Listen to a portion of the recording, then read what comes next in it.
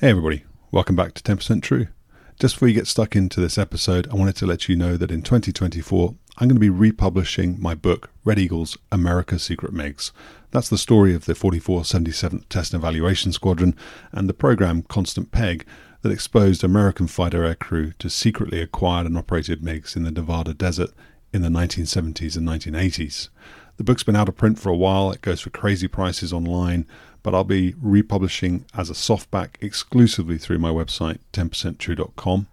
If you're thinking about supporting the channel, or you'd like to buy the book for yourself or even as a gift, please do go and place a pre-order. I'll put a link in the description. All pre-orders are going to be 25% off, and I'll make sure I personally inscribe and sign your copy for you. Anyway, I'll let you get back on with enjoying this episode. Take care.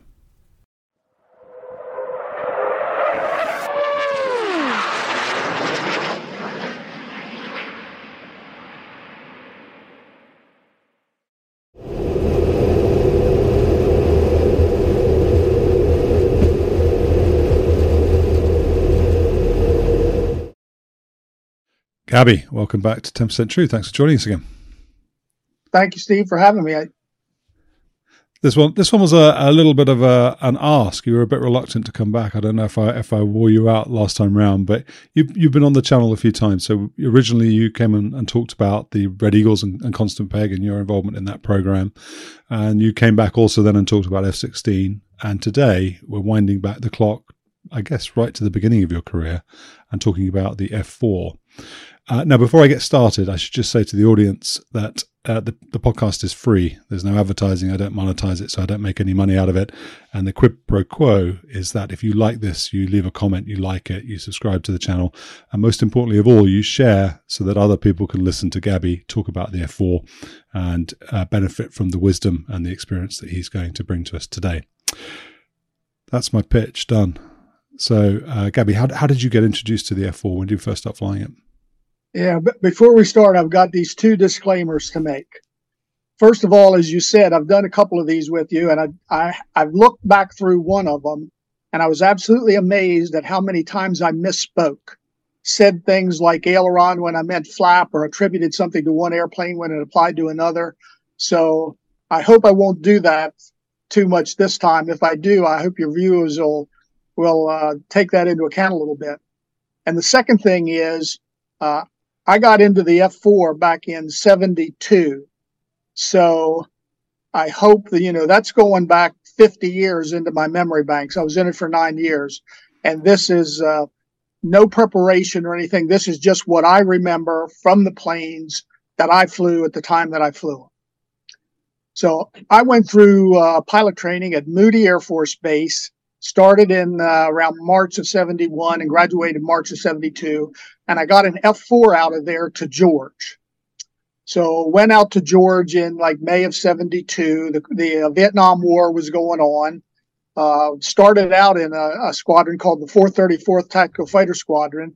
And about halfway through that, they went to Vietnam. And so we went next door to a different squadron, the 4452nd. And that's where we finished. George had F-4Cs, Ds, and Es, hard wing Es. And their plan was for us to get 40 hours in a C, 40 hours in a D, 40 hours in an E. It was about a 120-hour program. That lasted 2 days. I flew TR-1 in a C model, went out for TR-2. That airplane broke, and the spare was an E. We carried C, D, and E model checklists with us. Each one was about an inch thick. So when you had all three of them, they were about, 3 inches thick sitting on your leg. So whatever airplane you got was what you got. It wasn't uncommon to go out and fly air to air and have 2 E's and a D, or go to the range and have 2 D's, an E, and a C model. You just took whatever came down after that initial attempt at scheduling them off with C's, D's, and E's. After George, I went to Bentwaters, got there the very end of 72. And for about the first year, we had F-4Cs. And then we changed over to D models for the last 2 years. Our mission there, we were a multi-role squadron. Our primary mission was air-to-ground nuclear. Secondary was air-to-ground conventional. and our third mission was air to air. Left there in the first part of 76 and went to Clark in the Philippines, flying slatted E's with the 556 mod. And about a third of our planes had TISIO in them, which was the telescopic identification system, electro-optical, the 10 power or so telescope that sat in the left wing root. And we were an air superiority unit. That's virtually all we did all day, every day. Fairly short mission since they were air-to-air, flying clean F-4s. I remember one 6-month period, I had 127 missions and 97 hours. Average sortie duration of about 0.7 or so. Left Clark in 77 and went to fighter weapons school at Nellis in the F-4. They obviously had slatted E's with the 556, but they didn't have TISIOs. And of course, at Nellis, you do everything. You do air to air and you do air to ground. You do nuke, you do conventional, you do every delivery known to man. There was one mission there where the student was in the back seat and you did 12 different deliveries with 12 different settings, each one totally different. And we had 12 3x5 index cards, each one written out with what the WRCS offsets would be, or the timers, or this or that, or something else. And you do one mission, and when you're on downwind, you just flip the card and you're setting up for the next mission. So when the IP turned at the initial point, you were ready to go for that next one. It was a workout. Left weapons school in 78, went down to Homestead as a F4 IP down there. And I think we had E models for about the first 6 months I was there, and then we transitioned to Ds. And of course, we did basic things, air to air and air to ground, with the students coming through.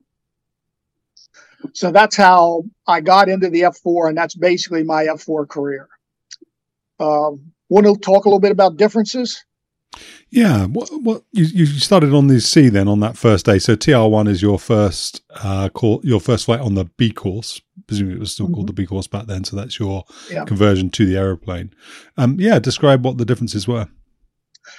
First of all, an F4C and a D on the outside, very difficult to tell apart. On the inside, the F4C was a very basic airplane, no real computers at all. For the gun sight, for air to ground, you had a depressible sight with mils that you'd have to put in something like 142 mils for a 30-degree dive bomb, and you added for wind or subtracted for tailwind, maybe 0.6 mils per knot. And so you had a base leg, and to get the bomb on the target, you had to be at the exact right altitude, the exact right dive angle, the exact right airspeed. And as you might imagine, that never happened. So it was going into air analysis on you pickle high, you pickle low, how much, go from there. Very, very difficult to hit bombs with a manually depressible gun sight. For strafe, first of all, the C and the D did not have a gun inside of them. So they had to load this gun pod down on the belly of it. And then you had to bore sight it. And they had this 1,000-inch bore sight board and a tool that they hung on it so that they could see around the nose gear well to try to bore sight these gun barrels with that 1,000-inch bore sight board sitting out there. And then they had a smaller tool that they put on it that they could project to the nose gear door, and they put a little X decal on the nose gear door so they could bore sight it more quickly if it got out without having to use that 1,000-inch board. So you'd go out to do strafe, and your first burst was as short a burst as you could get. A sighter burst. All you wanted to do was see where the bullets were actually going to hit. Sometimes they were pretty close. Sometimes they were significantly off. So then you'd have to shoot, put the pipper up and right and squeeze the trigger and hope that, your air analysis from the bad bore sight worked. Again, not a very ideal situation. Air to air with the gun trying to shoot a dart was guesswork. Once again, you had a manually depressed thing, maybe, 150 mils or something. And that would be good for a target that was at 15,000 feet, 475 knots true airspeed in a 3G turn. Well, you never had a target at that altitude. So in order to try hit anything, maintenance had to load tracer in the gun, either 1 in 5 or 1 in 7 tracer. And maintenance hated it because that put residue all over the bottom of the airplane, all over the gun, and they had to clean that stuff off. And even with the tracer, if you were shooting dart, it was hard to see if the bullets were arcing in front of the dart or behind the dart. So you'd get it out there lined up, and then you'd give the stick a little pulse and kind of try to spaghetti line, snake the line of tracer through the dart to see if you could hit it. Hitting it was, was a significant event. You got a pat on the back if you hit it. It was hard to do that with the C model. Nuclear for a C model. All you had out in front of you was a 5-mile bomb strobe as the thing swept in the air-to-ground mode. And you had a set of timers, and you had 2 main deliveries, timed level or timed LAD. And a level, obviously, you go straight across target. LAD, you come in to a point some distance short, and then it programs a pull up to 45 degrees nose high, and the bomb comes off, and the parachute comes out, and that gives you time to escape and things like that. So those were the 2 deliveries. But you had timers for those things, and you had to adjust the timers for the wind, and you had to find the target on the radar, which wasn't a terribly good target unless there was a radar reflector sitting on top of your target. And when the 5-mile bomb strobe got to the target, you pickled, backseater pickled. I think the front seater pickled too. Make sure somebody was on the pickle button the whole time. And then you executed that program. So a pretty basic style of airplane in all the air-to-ground modes and the air-to-air mode. F-4D, as I said, on the outside looked almost exactly the same. Still no gun. But now you had a couple things in there that were different. You had a lead computing optical sight. Not great, certainly by today's standards, pretty rudimentary, but it was lead computing, and it did do a fair job. And you also had a thing called a WRCS, which was a weapons release computer system. And it started giving you a couple computer delivery modes for both conventional and nuclear type deliveries. So air to ground first. You still had the depressible gun sight, manually depressible, where you had to be on altitude, airspeed, dive angle, everything right, pickle, or make some type of correction. Now they introduced this thing called dive toss. And what it did was it commanded the radar to bore sight. So the radar is sort of looking through the pipper. And on the radar scope, you got a return. And depending on your dive angle, the steeper the dive angle, the less the return. The shallower the dive angle, the more return it was seeing across the ground. And the backseater locked on to that, just like you would an air-to-air target. And the radar, theoretically, was going to sense the center of that, which was the strongest point of the return, the center of the beam. And it would then compute delivery, and you would pickle and you would pull, and the computer would release the bomb where it thought the bomb needed to be released in order to go hit the target. Sounded great, didn't work worth a dart. Some of them, when you had that return and you locked on, you could kind of see the radar breathing in there as it's looking for that strongest point of the return. And if you had a good system, it would bomb as good as, maybe slightly better than manual bombing. But if you had a bad system, it was just, you were talking maybe 1,000 feet short or long. And because you couldn't risk that 1,000 feet short or long, almost everybody just used manual because on the whole, it was better. And that led to some problems later on that we can talk about later, I guess. Dive toss scandals with pencil whipping squares because the system wasn't good enough. And every 6 months we said we weren't going to do it again. And then we ended up doing it again. And I think Holloman was the unit that got into trouble for it, but we could have all been in trouble for it. In the back seat for the nukes in a D model, you now had things that you could put on offsets.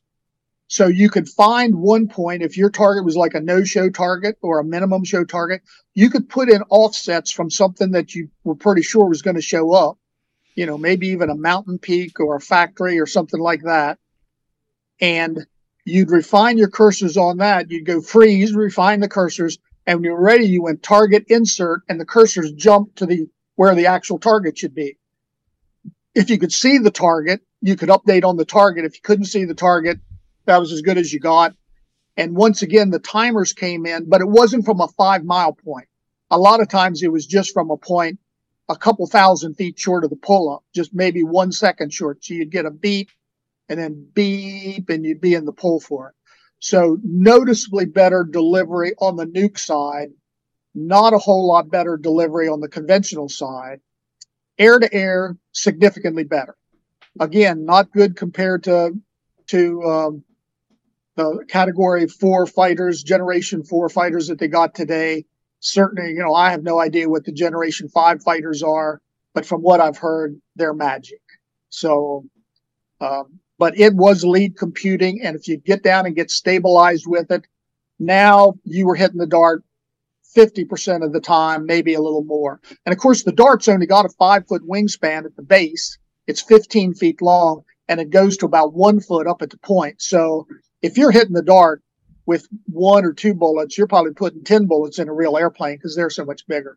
So the lead computing optical sight was a good advancement on that. Jump now to the hard wing E. It had a gun in the nose. It had a better lead computing optical sight. And although the controls and everything for the WRCS were the same, as I recall, I think the logic in the computer had been updated a little bit. It seemed to be a little bit more accurate. So now you've got, in the conventional weapons delivery, you've still got the manually depressible sight that everybody used. You still have dive toss that nobody used because it was so unreliable. Backseat, you still had the WRCS with freeze and target insert. Air-to-air, you had a better lead computing sight. But now you had a gun that was bolted into the airplane, so it was much more accurate. When you went out to the range with that, you still shot a sighter burst, but it almost always was really, really close. And then you just unloaded on the next two. Let's talk about landing the planes for a second, because the F-4 landing was about as easy to land as you could get. All of those 3 airplanes, Cs, Ds, and hard wing Es, had leading edge flaps with boundary layer control blown air into them when the flaps were out to keep the laminar flow going over the wings. So when you came into land, you didn't really pull the power off, because if you pulled the power off, the BLC went away and the airplane just dropped. So what you did was you just kept the power on the airplane, and when it hit ground effect, the nose of the F-4 tended to drop, and so you just came back on the stick enough to hold the nose where it was, and that kind of cushioned it right on the runway. It was a very easy airplane to land. After you got the hang of it, you could actually time it to where you were doing just a little flare with power still on it, or almost all the power on it, and you'd hit full aft stick just about the time the wheels would touch down. Very good in crosswinds. Very, very good, easy airplane to land. Let's go to the slat for a second. The F-4s didn't turn very well. They had this limit angle of attack. It wasn't actually a limit, but it was a goal. 19.2 units angle of attack was what they were calling the best lift you could get out of the wing. And I think the lift curve on that one did drop off after 19.2, and then later on it went back up, but the drag out there was so much it was an unusable portion of the curve. So 19.2, that's what you did when you were fighting. You tried to get to 19.2 and hold it there, and you had lights that told you if you were fast or slow or on speed. The donut was on speed, and you had oral tones in your headset. And even for landing, 19.2. Now, don't ask me where 19.2 came from. They obviously just put the gauge in before they saw what the airplane would do, because logically it would be 1 or 100 or something like that. 19.2 was the magic number for it. It didn't turn real well at that. It did bleed airspeed. Obviously, we were learning in Vietnam, MiG-21s and things were turning an awful lot better than it was.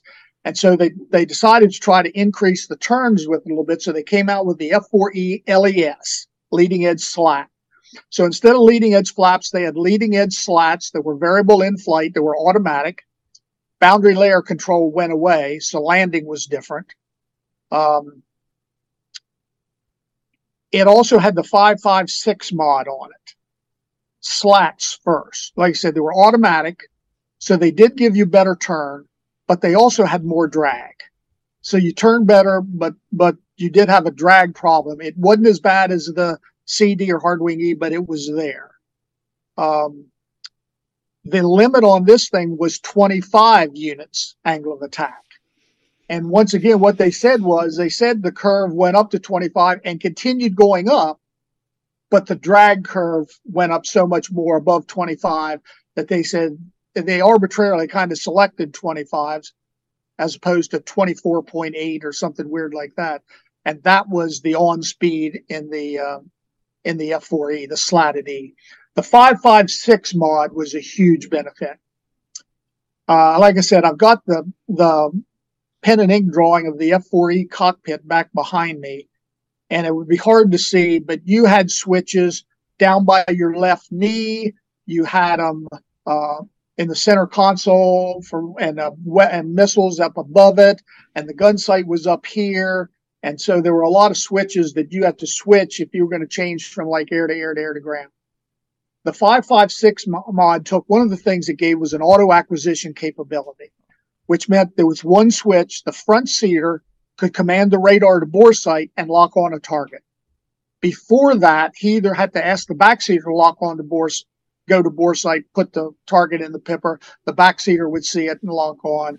Or if he wasn't in the pipper, you had to go, he's on the nose 20 high, on the nose 30 high, and the backseater's back there and stab out trying to get the elevation 30 high and seeing if he can get a paint on this guy to lock him up, which was really tough. So the ability to auto acquisition somebody in order to be able to get a radar missile shot was significant. You also had a switch on your pinky switch. Go back to the C and the D for a second, and the Hardwing E.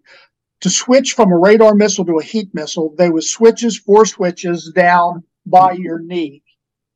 And one of them was radar heat or heat reject. And we always used to have about a 2-inch piece of oil tube that would stick on the end of that thing so that we could find that easily if we were looking outside, we wanted to go from radar to heat. The 5.56 mod had a switch outboard of the left throttle that you worked with your pinky switch, and forward was radar missile, middle was heat missile, aft was guns. So that started taking you away from doing a lot of this manual stuff in the cockpit trying to change switches to where you could now do a lot of stuff with your hands on the stick and throttles. Tizio. The AIM-7 missile was designed for like a head-on, longer range shot. But you've got a problem if you got an airplane coming down at you. Who is he? At 10 miles, who is he? Can I shoot him or not?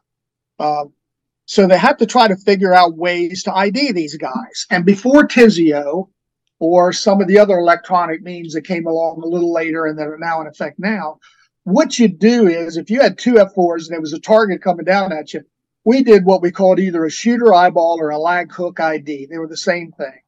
You get the thing, lead might just take him nose on. Two would take him out as far out on the scope as you could, maybe 50 degrees, try to get some separation. Lead would be going underneath of him as two's coming back in. He'd go underneath of him and say, like MiG-21 cleared to fire. And hopefully two maybe was outside of the min range of the AIM-7. Which was 2 miles on the front, 1 mile beam, a half a mile stern, and you could get that AIM-7 off front quarter. So it was certainly doable 2v1, but when you started getting into 2v2s, 2v4s, things like that, it certainly wasn't an ideal situation. So they came up with this thing, Tizio, Telescopic Identification System Electro-Optic, 10 power telescope sitting out in the left wing root, slave to the radar. Most of the time, but not all the time. So one of the things you did go into the area was each one dropped back behind the other and you locked them up and you saw where the Tizio was.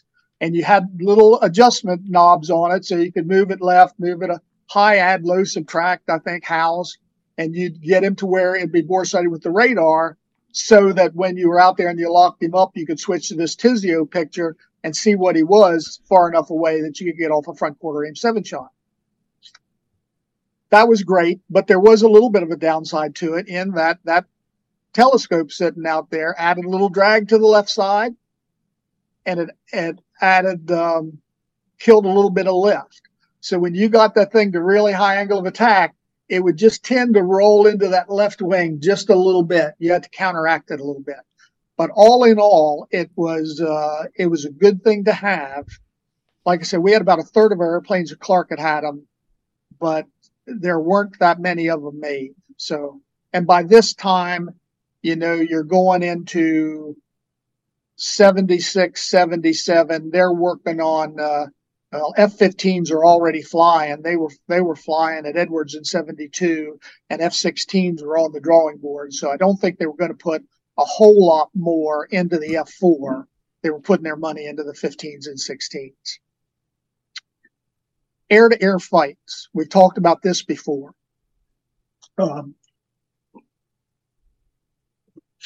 F-4C, D, and Hardwing E, and to some extent the slat, but not as much, had this thing called adverse yaw.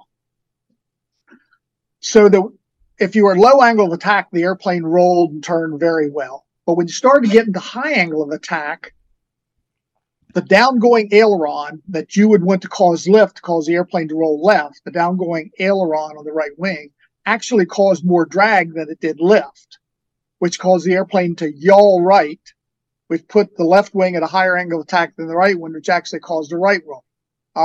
Hence the name adverse yaw.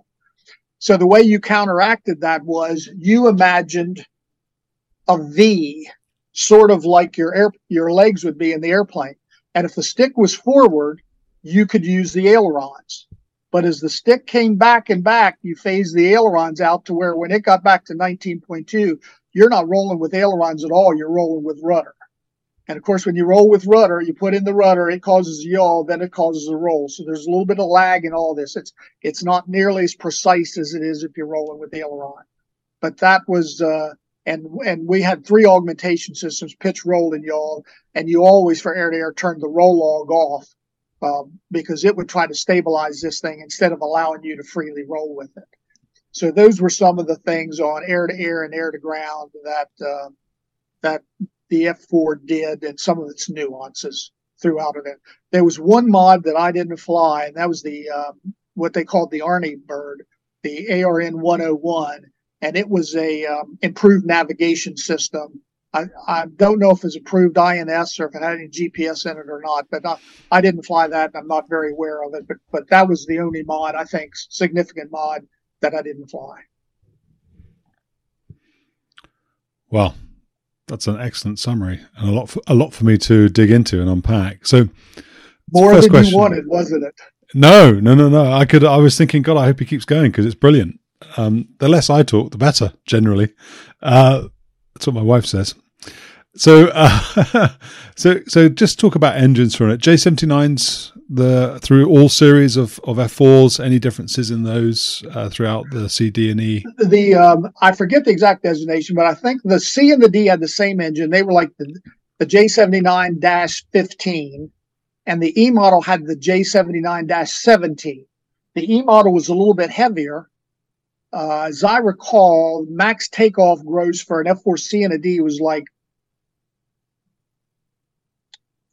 46 or 54. And the E model max takeoff gross was either 54 or 60. And those 3 numbers stick in my mind. I can't remember which ones are associated with which. But the E model was definitely heavier. Slats were heavier than the leading edge flaps were, and the gun was in the nose. And so they put bigger engines with about 2,000 pounds each more thrust in them in the E model. Airplanes seem to perform very similar, although I think the E model a little bit better in performance because of the increased thrust. Let's go right back then to the beginning of your recollections, which was saying that you were flying the airplane in 1972, I think you said, and the unit you were initially flying with got packed off to Southeast Asia. Were you expecting to go to war in the airplane? Yeah, we all were. And as a matter of fact, I think in the summer, of 72. I don't remember if we actually got orders or if they just came down and told us we were all going. That's where you expect it to go. That's just where all RTUs expected to go. But then they were starting to have some peace talks. And somewhere around October, November 72, they changed most of our orders. I think some guys still went to Southeast Asia, maybe more of the back seaters than the front seaters, but a lot of us went to Europe. And that's why I ended up at Bentwaters. What were the guys coming back from? Because presumably some of the instructors that you had at the RTU were experienced combat veterans at that point, or combat pilots at that point. But what were they saying to you about the F-4 and its performance? You've already highlighted issues around being able to identify whether or not you can shoot somebody as an example of a limitation in the aeroplane. And you've already identified the fact that the MiGs were turning better than the F-4. So what were they teaching you to do? I mean, were you in the RTU, were you just being taught to fly the aeroplane to a basic level, or were they actually trying to get you ready for war?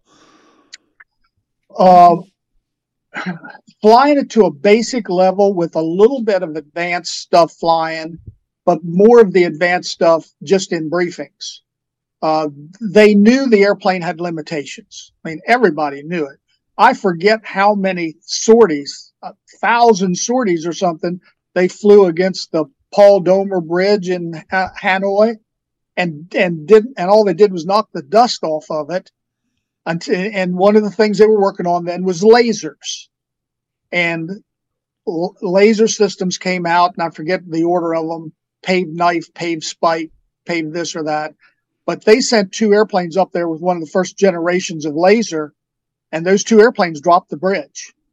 So they knew that terminal guidance was the way to go, that manually delivered bombs wasn't going to do anything. It was better than it was in World War II. In World War II, obviously, they couldn't hit anything. That's why they went to carpet bombing. They said, let's not try to hit the target. We never hit the target. Let's just try to hit something short and deliver a bunch of stuff through it. Maybe a couple of them hit the target. Well, we were better than that in Vietnam. They didn't do carpet bombing in Vietnam. That's very ineffective because you're wasting a lot of ordnance doing nothing. But so they knew things were not good, and that's why they were trying to improve things. And that laser thing was one of the big breakthroughs from Vietnam. Going back to that laser just a second, and dive toss. If you had an F-4E where you could put that laser range in the WRCS computer for dive toss instead of the radar range, that dive toss system started working pretty well. It was then significantly, consistently better than a manual delivered bomb. And obviously that would have been the podded variety, wouldn't it? Because I think the first lasers were just pointing out of the canopy, weren't they? They were mounted on the Whizzer's canopy at the back.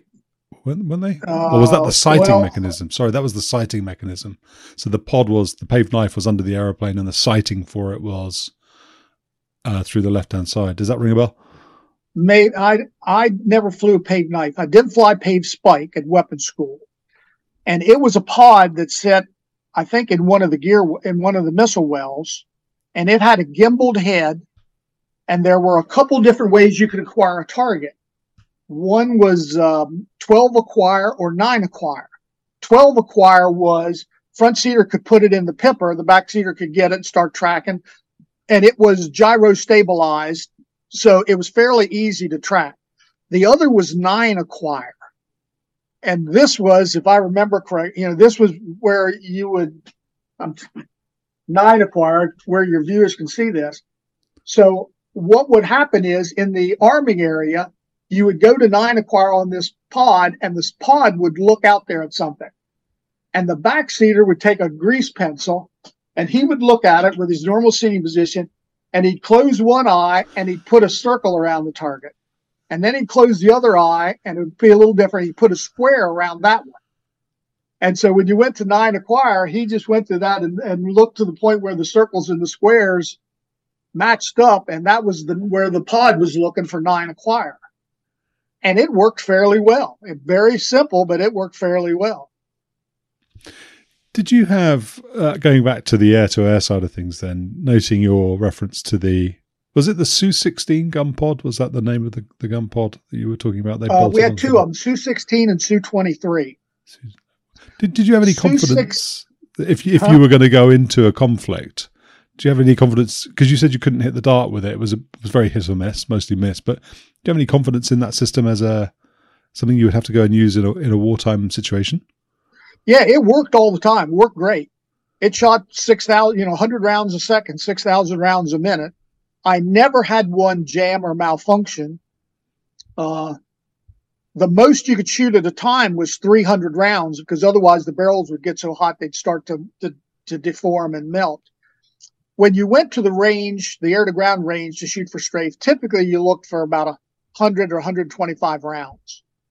But like when we would go to Aviano or Zaragoza to shoot, once they loaded rounds into these gun pods, either one, the Su-16 or the Su-23, and one I think was driven by a ram air turbine and the other I think was hydraulic or maybe electric. You couldn't tell the difference from the cockpit. They both worked great. Once they uploaded ammo into these things, they couldn't download the ammo and use it again. So if you were at the last flight of like Aviano and the airplane Friday afternoon, the airplane was going home tomorrow and they were going to take the gun pods home in the C-130 so you didn't lug them over France. The weapons crew chief out in the Army area, he'd have his notes here that he's theoretically looking at. And when he got done, he'd flip it upside down and on the back it'd say, "Fire it all." Awesome. So you'd go out there and you might shoot 500 rounds, and the last burst, 300 rounds, and you're out there shooting at 3 or 4,000 feet from the target. And the first bullets haven't hardly started hitting the target by the time the gun's going empty. And then they just start walking, 300 rounds through this target. So, but the gun pods worked well. They shot where they were pointing. It was just a matter of whether you knew where they were pointing. Yeah, I'd heard from some RAF guys, they were flying the F-4J, and then, we had our own designations after those early aeroplanes arrived with us, but that they weren't that keen on the pod because of the dispersal of the rounds. So notwithstanding the inability to bore sight it, I think that they felt that because when the pod fired, it would sort of shimmy a little and move around on those mounting lugs. You ended up with quite a wide dispersal pattern. Was that a view you shared? I didn't notice that all that much. It looked like a pretty good pattern to me.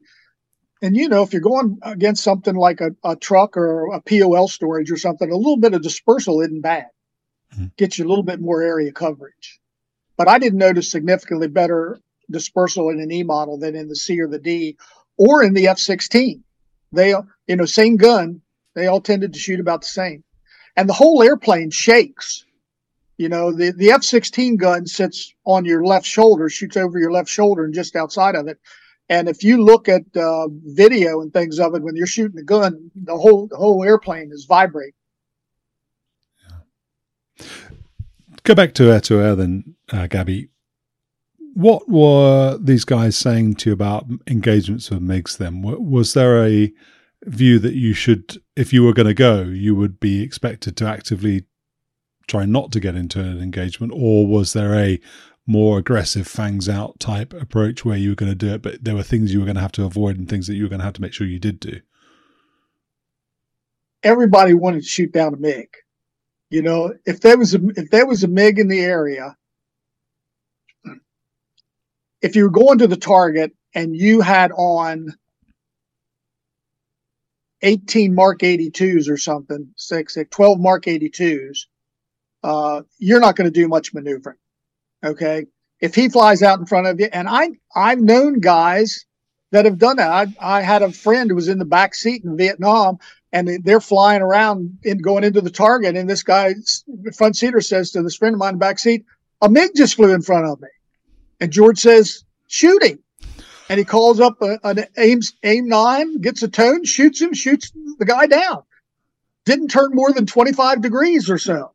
So those things happened occasionally. What they knew was going into the targets, if they were in the air to ground mode, they didn't want to get engaged because they couldn't maneuver unless they jettisoned their bombs. And if they jettisoned their bombs, the MiG's done his job right there because you're not going to destroy anything.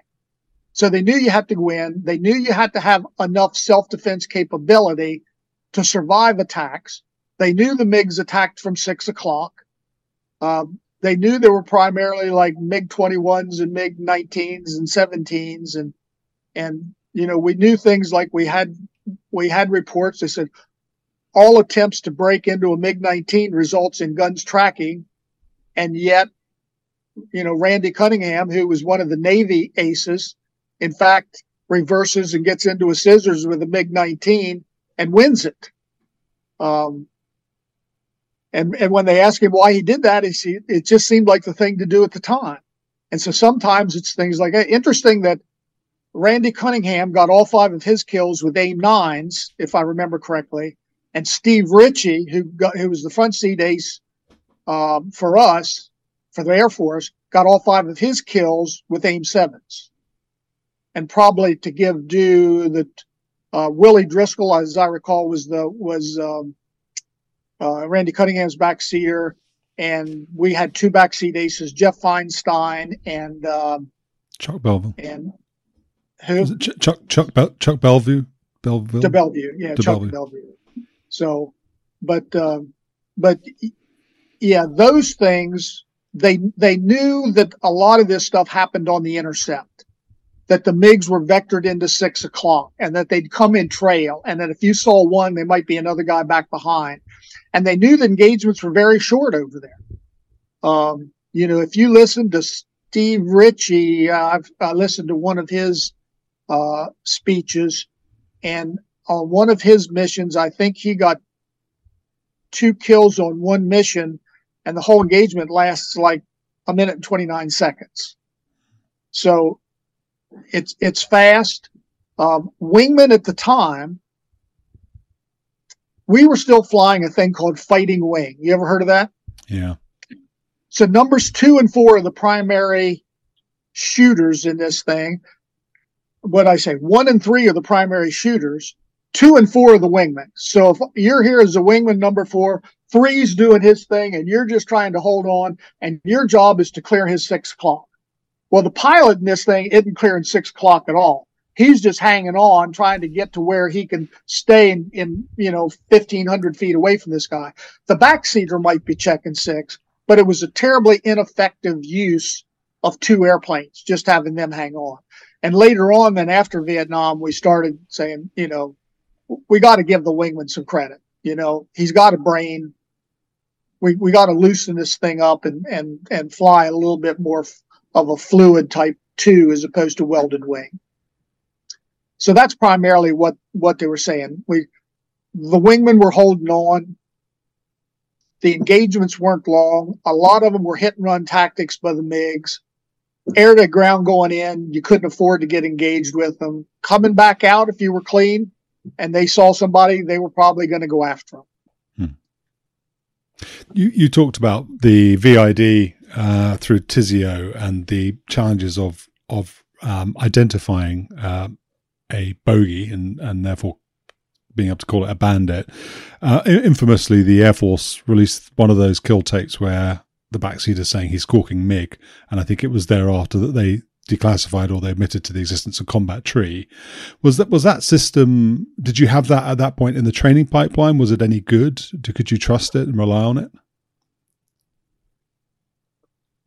I don't remember if we had it or not. I know we did not train with it. We knew they were using that. And, of course, they had the thing called T-ball, which was a radar ship sitting out in the Gulf. And, of course, if you get 2 airplanes taken off out of Kep Airfield or something, you can pretty much tell they're hostile. Declare hostile based on point of origin. And so that was some of the ways that they could declare airplanes hostile and track them and clear airplanes to fire beyond visual range. And I think Steve Ritchie had one of those, if I'm not mistaken, where his target was declared hostile at like 60 miles. So there were things being used. They knew that was a problem. They were working it. And, they've continued to work it, and they've got systems, better than that now. So did it make a big difference? I mean, I'm asking you some quite Vietnam specific questions, but I suppose this knowledge would have been infused through the training pipeline, or at least certainly when you went through the weapons school. But did that make a big difference then, that long range enhanced idea of a threat, given the limitations of something like the Sparrow at the time? So, quite a high failure rate, not particularly successful. I mean, even if you got a 60-mile EID, would you still end up potentially in a knife fight? Well, you try not to. If you had a 60-mile ID, we always trained to shoot Sparrows in pairs. Squeeze, release, squeeze, and hold. And that committed 2. I've heard different things. I've heard that the PK of the Sparrow was around 25%. I've also heard it was down around 10%. But it wasn't real good. And there's a lot of things has to be done that has to go right in this thing. The radar has to maintain lock on the target. The missile has to come out of the missile well right. The battery has to work. Has to fire the gas grain generators for the fins. The missile seeker has to see the radar energy coming back from the airplane. The airplane's got to maintain lock all the time. The missile's which is a big missile, 500-pound missile, looks like a small, big fence post, small telephone pole, has to come off, has to guide on this thing. When it gets in close, the fuse has to work. The warhead has to detonate. And a significant portion of the warhead has to hit the target. Now, the warhead on an AIM-7 had expanding rod in it, which was, you've seen these carpenter measuring things that fold up, that are about a foot, and you unfold them to 60. Well, that's kind of what expanding rod is.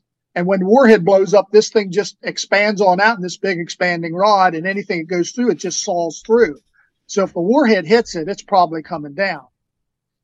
There are good missiles and there are bad missiles. There are some missiles that'll guide from slightly outside the envelope, and some missiles won't guide from the heart of the envelope. I shot one AIM-7 E2 missile at Clark, 90 degrees on the beam, with just getting ready to get the brake X, the backseater yelling at me, "Don't shoot, don't shoot." I trigger this missile off. I feel it pop out of the well. It's like a 500-pounder coming off the airplane. And then you can see this thing, and your viewers aren't going to miss, but it goes out in front of my airplane, and it's just wham right across my nose and starts hitting for this target. And it was a 0-foot miss. They take the warhead out of the missiles for things like that. It got within a foot of the target, but didn't actually hit it because they don't want to destroy their drones for every missile that's fired. So good missiles and bad missiles, shoot them in pairs, but you always got to be prepared. Even today, you got to be prepared for what happens if that missile goes stupid. Were you in some respects then disappointed to be sent to Alconbury? I went to Bentwaters. Oh, sorry, Bentwaters, yeah. Yeah, Alconbury was a recce base at the time. Was. I think we all were a little bit. The American people, the taxpayers, had spent a lot of money to train us to get us to that point, and they deserve to see some return on their investment. Plus, when you're in the service, that's what you're expected to do. So it'd be like people joining the army 5 or 10 years ago and not expecting to go to Afghanistan. You're going even before you sign up on the papers. You said that at Alconbury, then you were at Bentwaters. God, I keep saying that. At Bentwaters, you were a multi-role squadron, and one of the roles you had was nuclear strike. So did you have a particular target you were going to go over? Were you part of the single integrated operating plan? Everybody was part of the SIOP, single integrated operation plan. You do that for deconfliction. Right. You don't want to be flying over a place when one of your own nukes goes off and blows you out of the air. We were part of the PSYOP. We had, I don't know what our squadron had. We might have had 30 targets But three of our targets, and I'm pretty sure none of this is still classified. I won't go into detail on. Three of our targets were our primary targets. Each squadron, the 81st Wing, which was at Bentwaters, had two squadrons at Bentwaters, the 91st and 92nd, and one squadron about 5 miles away at RAF Woodbridge, which was at 78. And we each had three airplanes on FGLQ, first generation level Q, which was the normal standard day-to-day posture, 24/7. And those 9 targets sort of stayed the same.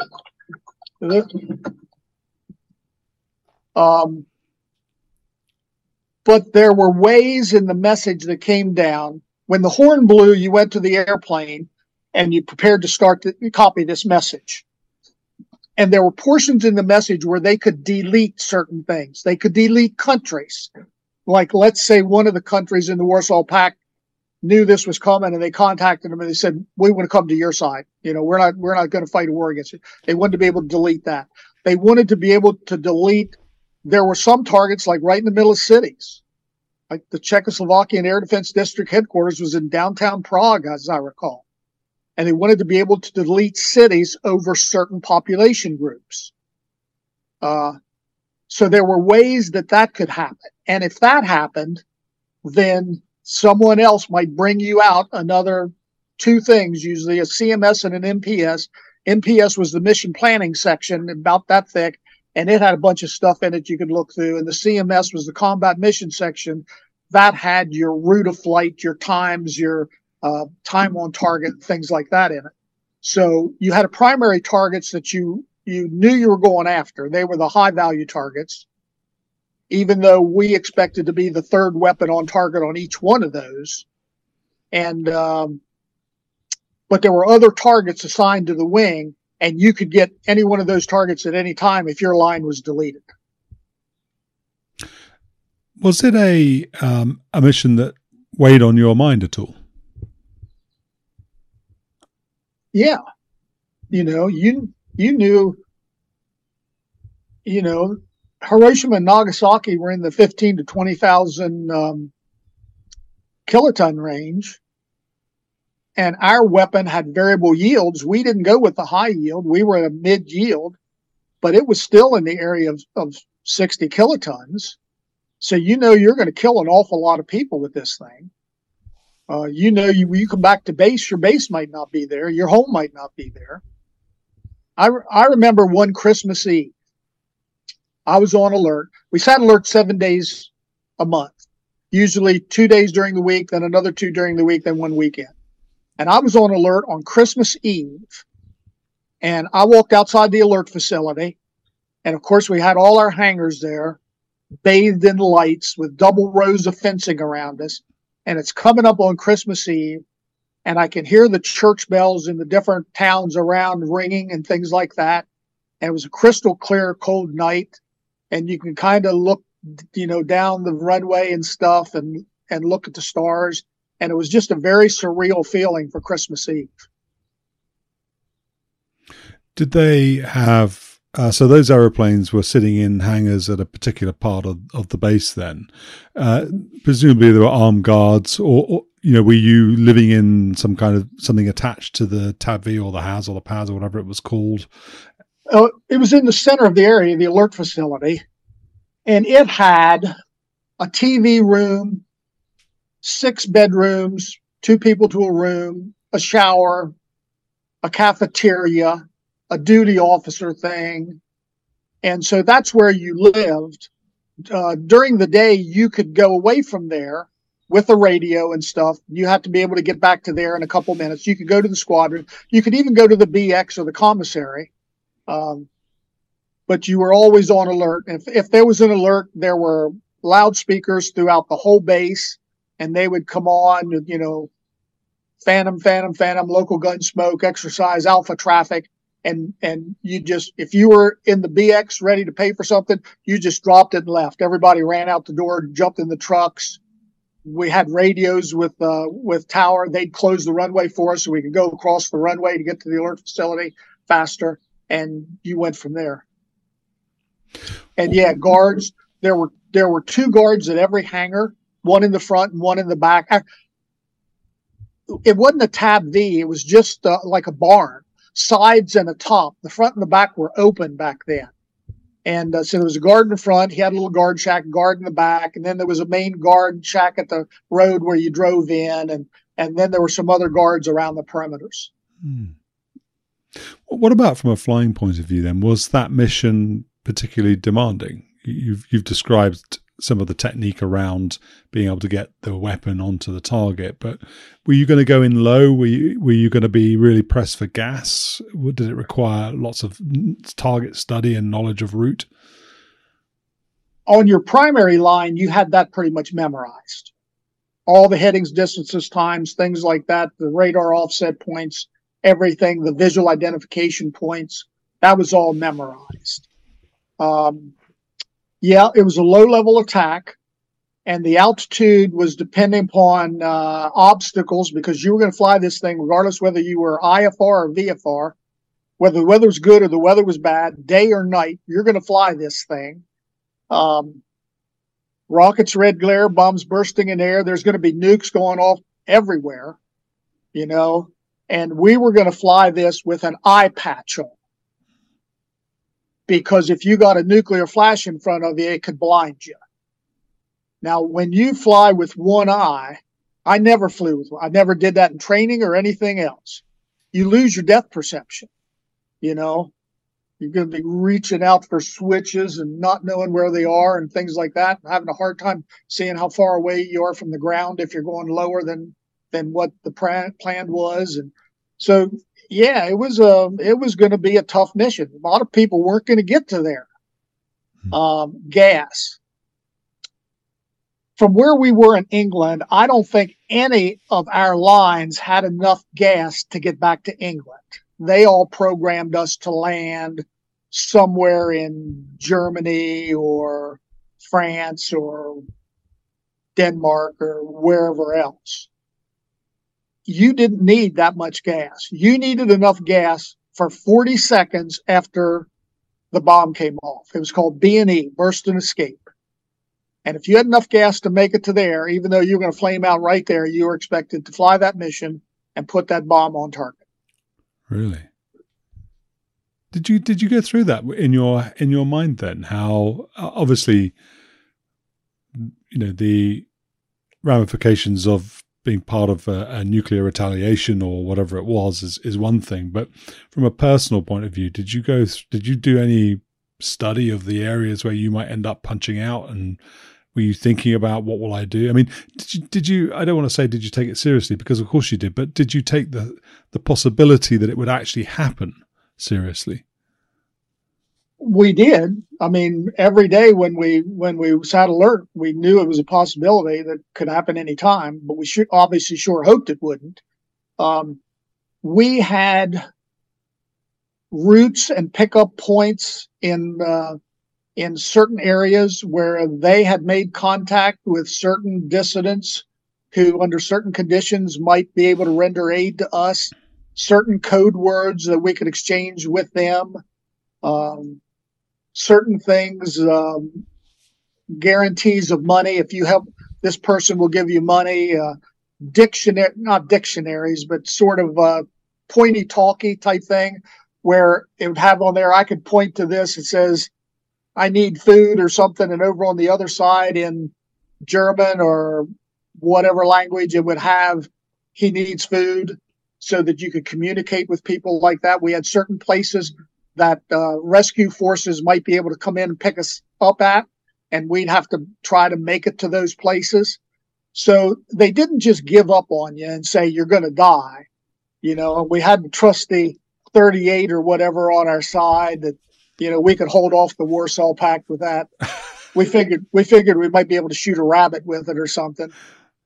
So, yeah, you weren't totally given up on, but you knew the chances, if that really happened, the chances of survival with all the radioactivity stuff around.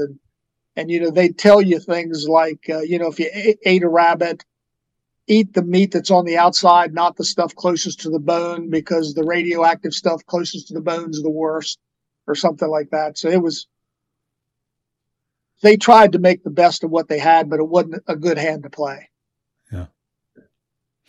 Tell me a bit about flying in the UK then, and the air-to-air side of things. So I suppose that, being very well located with the rest of Western Europe on your doorstep was a good thing.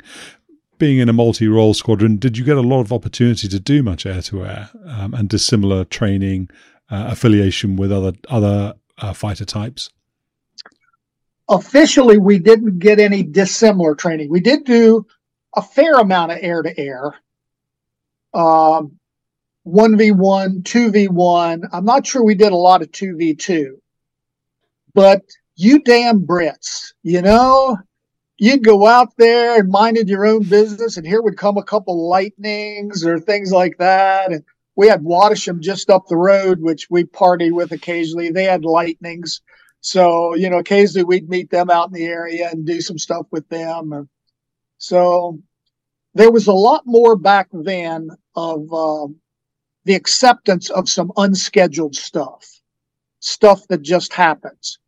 And you could do things like, I remember one day coming back and we had some extra gas and I had a 4-ship, and I tell them I'm going to do a gear up low approach into Wattisham at 500 knots with a flight of 4 and fingertip, just to drag the base and let them know we're there.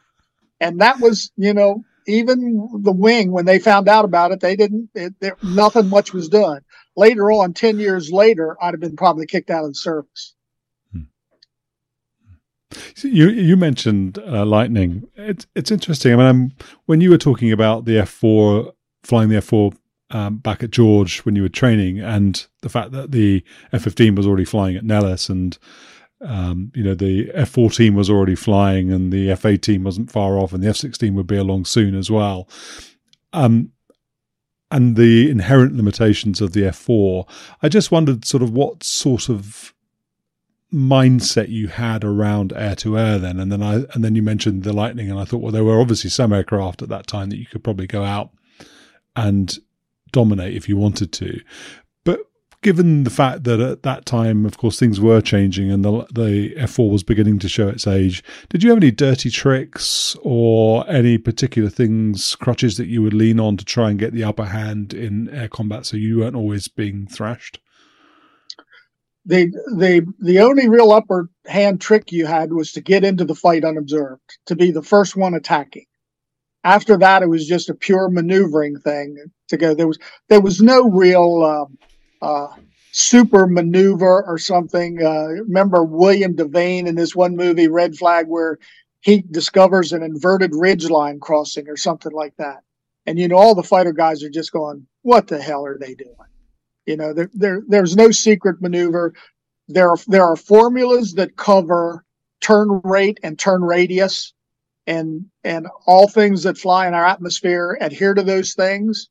And a certain airplane's got a certain wing, it's got certain engines in it, and all it can do is the best it can do. So there was no real tricks or anything. You couldn't really, you could put the flaps down to half. That would give you a little bit, but not much. What was the toughest opponent then that you would face if you were going to get bounced, or if you were going to go out and do any kind of air-to-air? I mean, because at Bitburg you had the F-15, so you just said you didn't really sort of do formally dissimilar, but informally at least. Yeah, Bitburg didn't have F-15s in 72, or I'm not sure when they got them. I left in 76. I know Schusterberg still had F-4s, and they were an air-to-air unit. Bitburg, I don't think they'd converted yet. Okay. Most of the time, it was just, whoever came up or showed up. And it might be a Buccaneer. We could beat them pretty well, but most of the time, a lot of it was just an even thing. There was be a couple turns, nobody's really getting a big advantage, and then a separation from the fight. A lot of it depended upon who had the most gas. If you have gas and you can stick around more and the other guy's going to leave and go home, you'll end up behind him. Well, how did that make you feel then? Because you want to win. How did it make you feel being in this airframe where there was so much. Well, it feels like there was quite a lot left to chance. Well, there was, a lot of it depended upon the pilots. If you were able to max perform your F-4 and the other guy wasn't able to max perform whatever he was flying, you were going to win the thing. So an awful lot of it depended upon the pilot and his training, his aggressiveness, things like that. We did want to win, but more than that, you didn't want to lose. Okay? A neutral fight was better than having a guy behind you. So... Yeah, it's interesting. I was talking to somebody recently who was talking about the current fighter training pipeline, and they were saying that the guys and girls going through that are top scholars, top athletes, and they come into this environment and then they start losing, and it's the first time in their lives where they've experienced those emotions and the angst that comes with that. So that's an interesting. And their feelings get hurt. Yeah, it's very hurtful to them.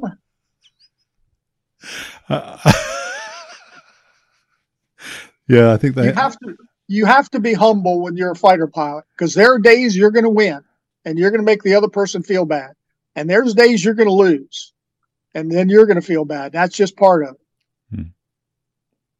What about the social scene at Bentwaters? Let me ask before I forget, wasn't Bentwaters where there was the UFO sighting or something? Did that come after you? I left? That was after you left, so you weren't there for that. Okay, we'll move on. So what about the social scene then? Did you do much socializing with the RAF guys? Did you go out to Watcham and have parties? Exchange of booze and ideas and that kind of thing. Occasionally, once or twice a year. I'll tell you about the one time they invited us up. They were paying for the food. We were paying for the booze. So we go in there, we're throwing a lot of darts and having a good time and have a good meal and have some good drinks. And they also had us bring a piano and 2 picture frames that were like 2 feet by 3 feet or something, and an axe. So after this whole thing's over and we've had all the fun, we've thrown the glasses in the fireplace and everything else, we go out in front of the O Club there in Watersham, and there's the 2 pianos sitting there and the 2 picture frames and the 2 axes. And a couple guys could play the piano. So they're playing the piano and we're singing these old dirty fighter pilot songs. And when we get done, you take the axes and you have to chop the piano up into pieces small enough to fit through the picture frame. And then you set the pianos on fire and you sing your last song while you hear the sirens from the police and the fire coming there. And then you all run for it. And there was one guy said, he ran for it. He was hiding in a hedge bush. He fell asleep, didn't wake up till the next morning.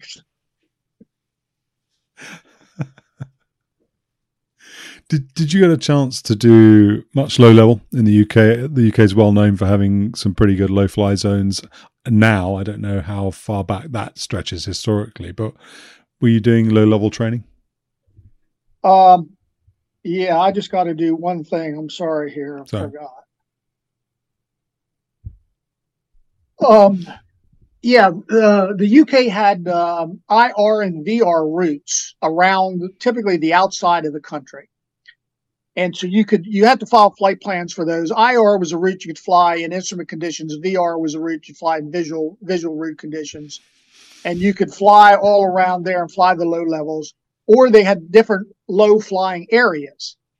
Now in the UK proper, some of the low flying areas weren't all that big, but at the time, Scotland was a total low fly area, all of Scotland. So you could go up there sometimes and just root around low level wherever you wanted. I used to do monster recce at Loch Ness looking for that monster. Never did find it. I think you said that you went from Bentwaters then to Clark. Am I remember correctly? And there you were an air-to-air specialist. So what did that entail, if it's not a stupid question? Normally it would entail, I think it was called 5134, which was our training manual, and you would have a certain number of training events you needed to do every 6-month period. And those training events were tailored to your mission, which at Clark would have been air to air. But when I was there, we did a thing called the Air Superiority Specialized Test. And there was a syllabus that came down from Air Force through PACAF to us that gave us a 6-month period of very specific, couple 1v1, some 2v1, some 2v2s. We had an aggressor unit right there at Clark. They were flying T-38s at the time. We flew against them a lot. And at the end of the thing, we went to Wessup and shot missiles. And one of the interesting things was, I think if you took a normal F-4 squadron, I think they only had, you had 4 Sparrow wells. Sparrow kind of sits semi-submerged in the F-4. The one fin goes up in the airplane, and it sits there kind of semi-submerged. Only 4 of those, there's 4 on the airplane, but in a normal squadron, there'd only be like 2 or 1.8 of those that were actually capable of launching a missile. Even before you got the missile on board, that missile well just wasn't capable of transmitting the information down to it correctly. In a normal air-to-air unit, I think that number was around 2.5 or so. In our unit, when we went to Wessup and they started checking our missile wells, I think we were at like a 3.25 or something. And that was one of the biggest things that came out of it. Yeah, we were a lot better at air-to-air, but our airplanes were a lot better at air-to-air. The radars were kept better because the maintenance guys knew the systems they were working with every day. Everything air-to-air wise was better. And then, if I recall, they gave us a short air-to-ground thing after that to see how we'd do air-to-ground after we'd done nothing but air-to-air for 6 months. And I think we bombed better than the average F-4 squad air-to-ground squadron bombed, just because we'd gotten so used to flying the airplanes precisely that that we were pretty good at putting them in the piece of space that we needed to drop an accurate bomb. But then we went back. We did the air-to-ground specialized test, and we liked that so much, and the training was so good, we created another syllabus for it that I think they called Silver Bullet or something like that, or Golden BB, and we went through that whole thing again and worked up again, because at Clark, you were normally there for 1.5 to 2 years, 15 months to 2 years, depending on whether it was a company or unaccompanied. And you'd have new people coming in and some of the older guys going out. So that was, but that was a pretty detailed, intense training program. Can you talk a little bit about energy management? I'm guessing you referenced a few minutes ago talking about, are you on top of your game? Are you having a good day? Can you max perform the aeroplane? But energy management, and then in something like an F-4, what does that mean when people talk about energy management? What does it mean? Oh, basically it means keeping the speed up as high as you can keep it for as long as you can keep it there. And there are certain things, like there was an optimum turn, which I think was 13 to 15, which would give you a fairly good turn rate for less energy bleed. And there was a thing that we used to talk about, the egg. You ever heard about the egg? Yeah. It's kind of tighter at the top and looser at the bottom. And you'd be hard across this top, you're low airspeed, so you could generate angle of attack, not lose a whole bunch more airspeed. But when you're coming across the bottom, you didn't want to just bleed all your airspeed off coming across the bottom. You wanted to use as optimum a turn as you could to get that in there to keep the airspeed up. Because if you look at turn rate, turn radius charts for an F-4, and I know your viewers aren't going to get this at all, but the turn radius chart starts up here almost infinity as you're at like 100 knots because you can't turn it all. And it comes down at around, I think, around 200 knots, and it like flattens out till you get up to around quarter velocity, around 425 or whatever it was. And then it starts going up again because you're G limited. You can't pull more G than your G limit there.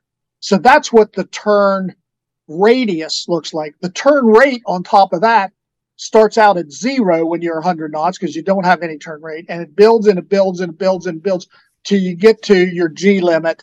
And then it starts dropping off because you can't pull any more G's anymore. And that one point where you get maximum turn rate with minimum turn radius is called corner velocity. And so you'd like to operate in that area as much as you can. And what that means a lot of times for the F-4 is taking the flight lower. So if you're at 15 or 20,000 feet, you can't maintain that very long. But if you get a clean F-4 down around 5,000 feet, it can hold on to 7 Gs for a long time at close to corner velocity. Was it difficult to do? I mean, if you compare and contrast your time flying the F-4 at Bentwaters and then the time at which you left Clark, were you a different pilot, or were you just a grade or two better? Well, I'd say 2 grades better for a couple reasons. One reason was just because I had more experience and more time in the airplane. And as you go along and you fly more and more, you have more experiences with it, and you learn what works and what doesn't work, and what cues you have. The other part of it was the air-to-air, because we flew air-to-air, high angles of attack and high Gs all the time. You get to where you do a mind meld with the airplane. You understand it pretty well. How much of an impact did the backseater have on your performance then in any given sortie? Sometimes I hear good things, sometimes I hear not so good things. A lot. Most of the time when you hear bad things, what you'll hear is either an inexperienced wizzo and an experienced pilot who expects more. And that's what they do. When you get to a unit, they put an experienced pilot with an inexperienced backseater, or an experienced backseater with an inexperienced pilot. So the team would keep out of trouble most of the time. So the bad experience is normally what you would get is experienced pilot, inexperienced backseater that hadn't flown together a lot. The flying together a lot is important. When we were at Clark doing that airspeed of specialized test, we had formed crews and formed elements. Tom Bradley was my backseater, and I flew with him 100, 200 times, almost never with anybody else, unless he was on leave or something. My wingman was Mike Martin in the front seat and Bill Yauch in the back. And the number of times I saw on the schedule, Drake, Bradley, Martin, and Yauch. We were just together all the time. So there wasn't much miscommunication, and the communication we did with much shorter sentences. Because after a while, if Mike said something to me 10 times and I said the same thing back to him or did the same thing 10 times, eventually everybody realizes we don't really need that. We know what's going to happen. It's happened 10 times in a row. So the formed crew, formed element system where you fly with one guy or one wingman all the time really makes that team better. Can you talk a bit, Gabby, about the PACAF mission then? Well, not the PACAF mission, but the mission of the squadron at Clark. It was kind of interesting because I talked to Scotty Scott, a couple of years ago, I think for a program I put together on a little documentary I did on the aggressors. And one of the questions I'd asked him was whether, because he was flying F-4s at Seymour in about 1974, 75, if I remember right. And I'd said to him, well, what did you know about who you're going to go up against, about the threat and the man and, the aeroplane and the capability? And he said that they never really gave it any thought at that time. They were just in their own little world flying their F-4s against each other, not really thinking about who they were going to go up against. And I wondered if that was similar for you. Were you looking at the Chinese, or, who was the threat? What did you know about them? Were you concerned about them, or were you just doing your own thing? No, not doing your own thing. In England, we were concerned with Russia and the Warsaw Pact. And there were things on the walls, framed things on the walls that says, know your enemy, he knows you. And they had pictures of the different airplanes and what his armament was, what his weight was, how much gas, how much he weighed, all that stuff, trying to get you things. Intel would come in periodically and give intel briefings on any things that had been noticed or, different things that they'd been doing, training on their side of the border. When they were first developing AWACS, they bought an early AWACS to Europe, and the AWACS on this particular day was like controlling all of American forces in Europe. And so they're, instead of being handed off to Eastern Radar or whatever, to go to Holbrook or Wainfleet, we'd be handed off to the AWACS. And they're doing that in Germany, and they're doing it everywhere. And they're also, at the end of this thing, they're tracking Russian Foxbats doing, 1,300 knots over Poland or something like that. So that was our concern, and that was our focus, our total focus in Europe. In PACAF at the time, the focus was North Korea. We had things going on. We had a lot of bases in South Korea. It was around this 76, 77 time frame where they had the tree cutting incident in the buffer zone there, where North Korean troops killed a couple U.S. people trimming this tree. And we were in the process of loading up our airplanes with AIM-7s and AIM-9s and ready to go when they kind of called that off. Russia had a little bit to do down there. There was a Tu-95 Bear who used to leave Vladivostok. I think it was like every Tuesday. He'd come down to 198 miles from Guam, turn around and go back home. One week he misses the turn. He comes down to 12 miles from Guam and turns around and goes home. The next Tuesday, we're sitting there with 4 F-4Es with 4 AIM-7s, 4 AIM-9s, and a gun waiting for him. He comes down to 198 miles and he turns around and goes home.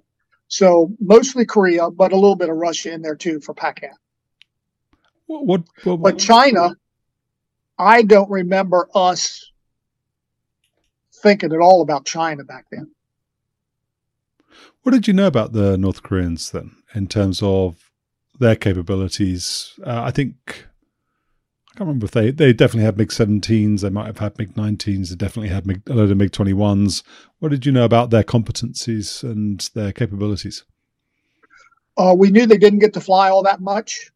We knew they probably weren't all that good. We also knew there was a chance there'd be Russian pilots involved in it, clandestinely. We knew where their air bases were. We knew what their armament was.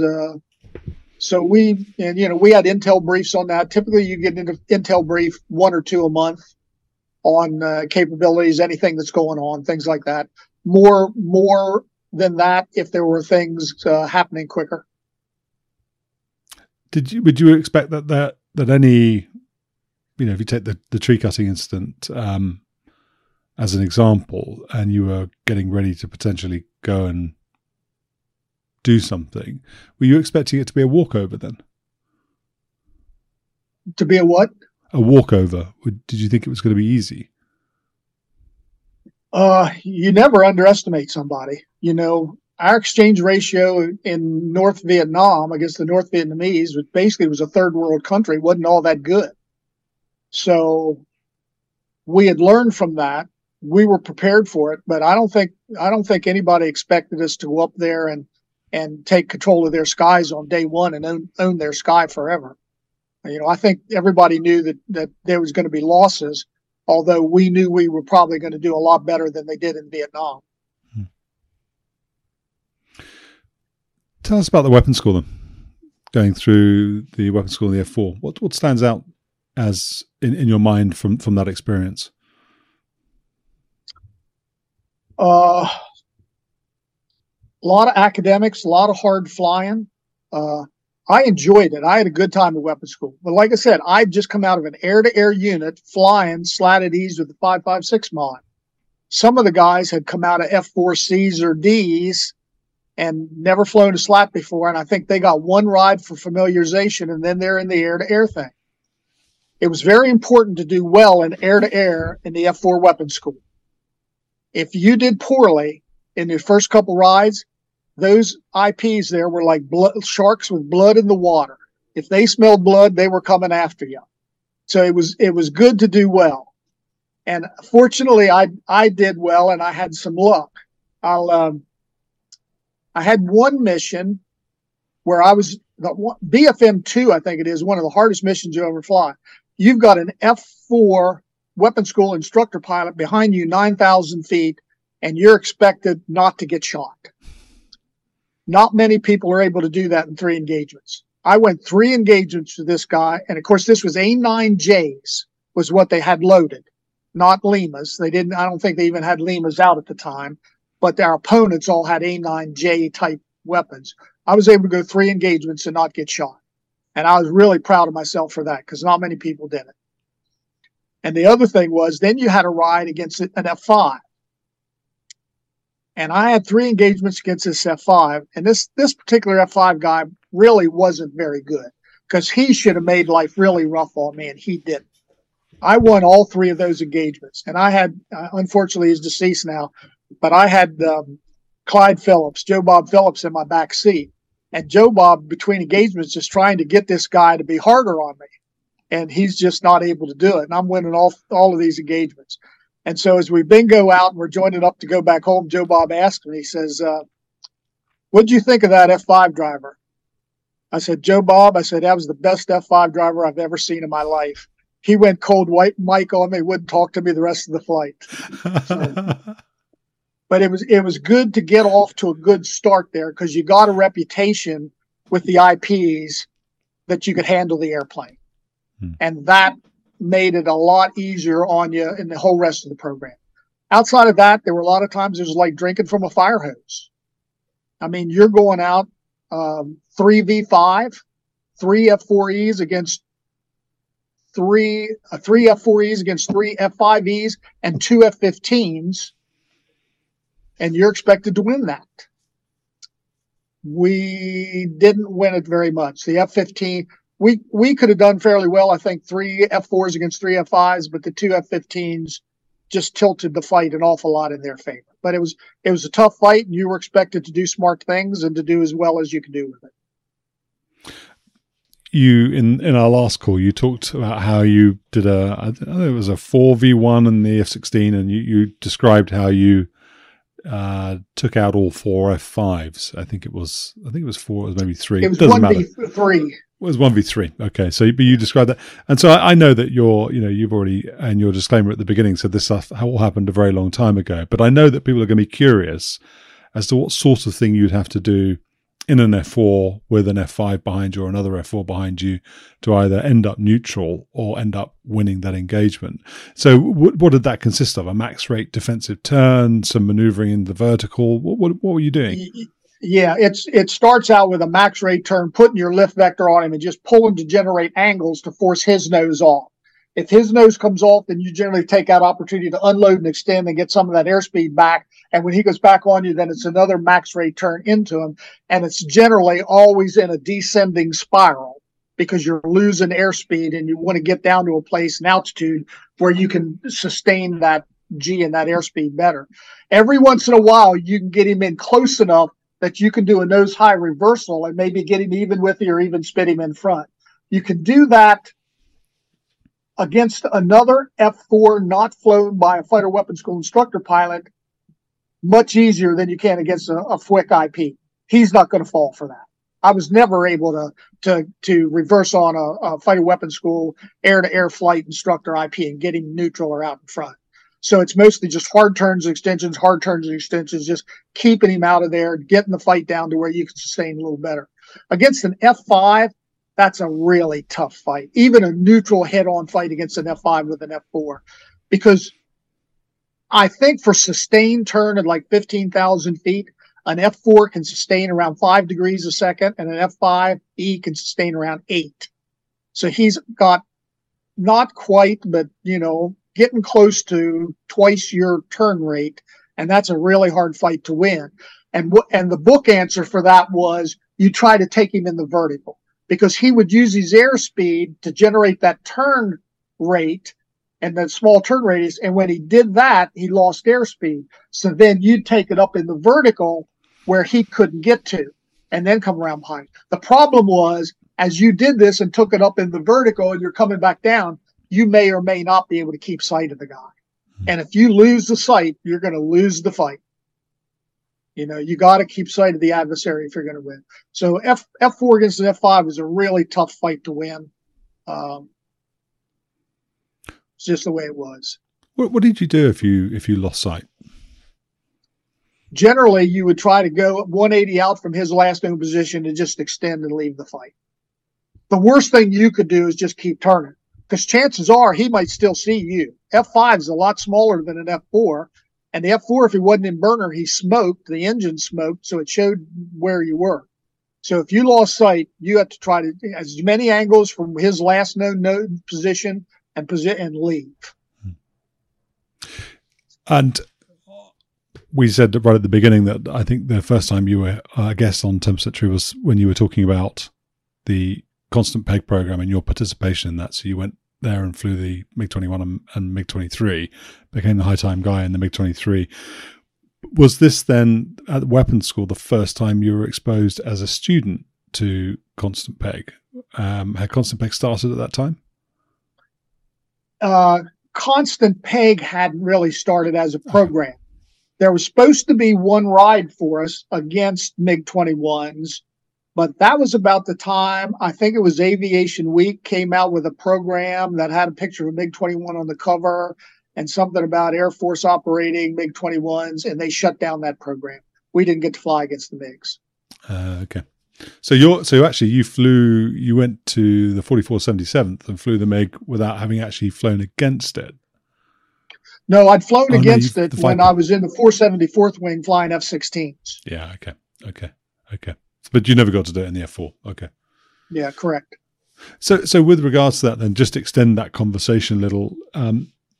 Against the MiG-21, how would you fly the F-4? Similar sort of thing, because similar performance to the F-5. The MiG-21 has a similar performance to the F-5. You have to try to keep away from the MiG-21. You have to try to keep a turn radius of spacing, because if you got in close to that guy and he jacked the nose up to 40 degrees, it just stopped in space. You were going to go in front of it.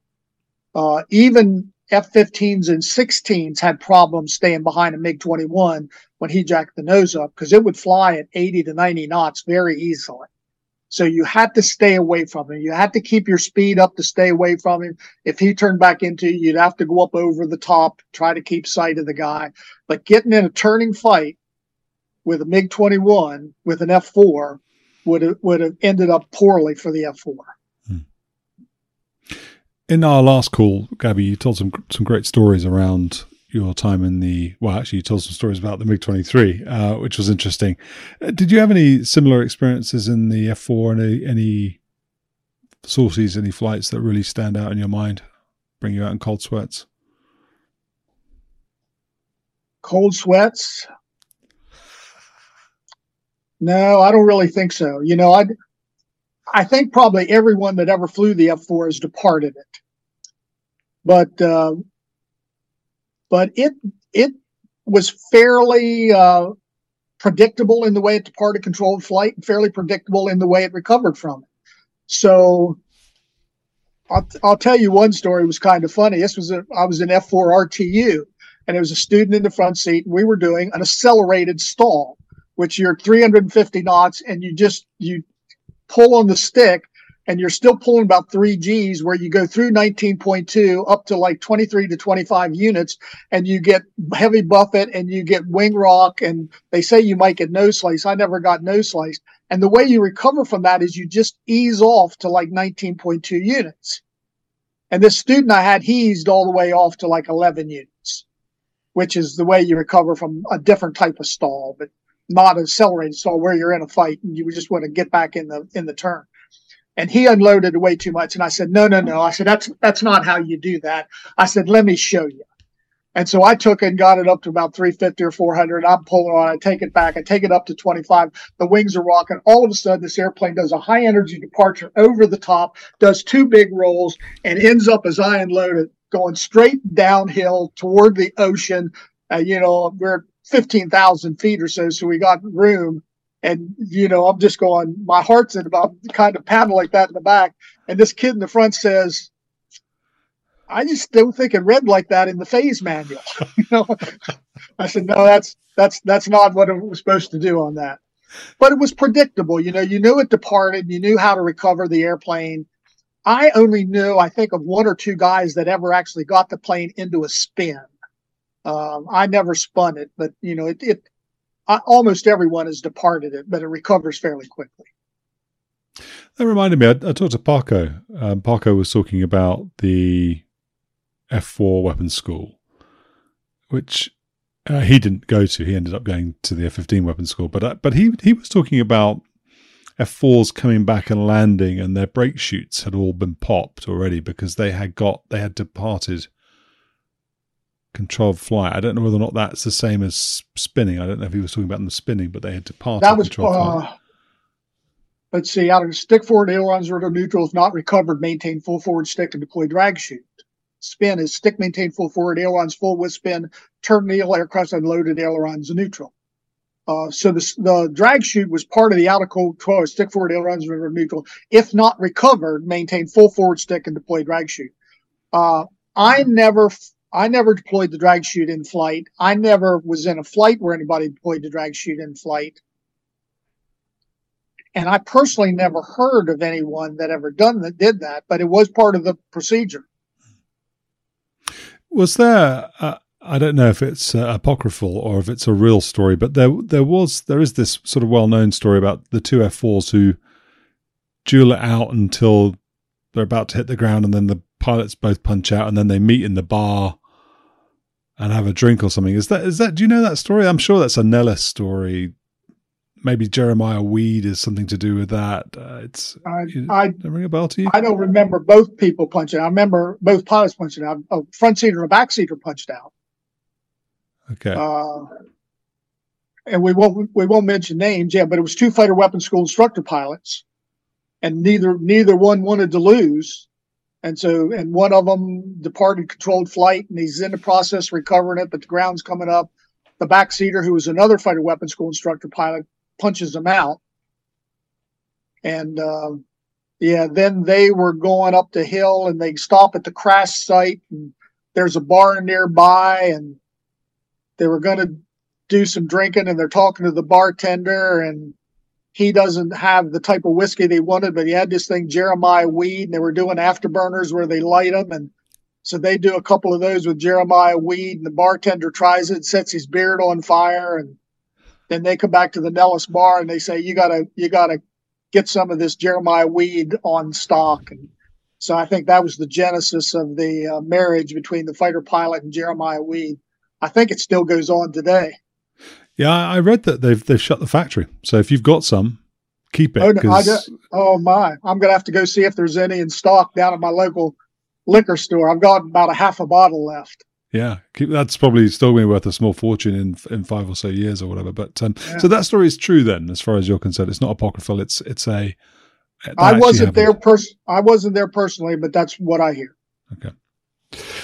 Gabby, let's move to the AMA before I forget about it. So we've got some questions from the audience. We have 10% True, a Discord channel, which is a great place to come if you're online and you have an interest in aerospace or defense, because there's lots of people there with similar interests. And one of the benefits of being there is that you can ask questions of guests like Gabby. So, I don't know if we're going to have time to do all of these, but we'll do as many of them as you can. So Gorio asks, what was the favorite model of Phantom that you flew? That's a good question. It's definitely between the Hardwing E or the Slat, because the Hardwing E didn't turn as well, but it maintained its energy a little better. I'd probably still have to go with the Slat for a total airplane, even though I think the D model radar had it had a little bit narrower beam width, so its contact range was a little bit better. The E model, they opened the beam width up a little bit to get more coverage, but it reduced the max contact range a little bit. But I think the probably the newest one, the Slatted E with the 556 mod and maybe the Tizio in it would be my favorite. Okay. He asked what your favorite mission is, but I think we know what the answer to that is. Air to air by far. And he's asked what the hardest thing to adjust for when flying the F-4C. And that's the question. I can't tell you any more on that. Was there anything that you found difficult to adjust to when you were flying the C model? Actual flying the airplane wasn't significantly different than the other, and certainly not different than the D. Just for, the fact that there's no computers, that, particularly trying to hit an air-to-air target with a manually depressible gun sight. That would probably be, on a gun pod that's strapped to the belly that you don't know if it's bore sighted correctly. That's probably the most difficult thing. Okay, Rally Fan 199 has asked if you could have mapped out how the how the programs went. What would you like to have seen the F-4 and the F-16 become? Well, the F-4 pretty much was what it was. It was a multi-role fighter. There wasn't any pure air superiority fighter at the time.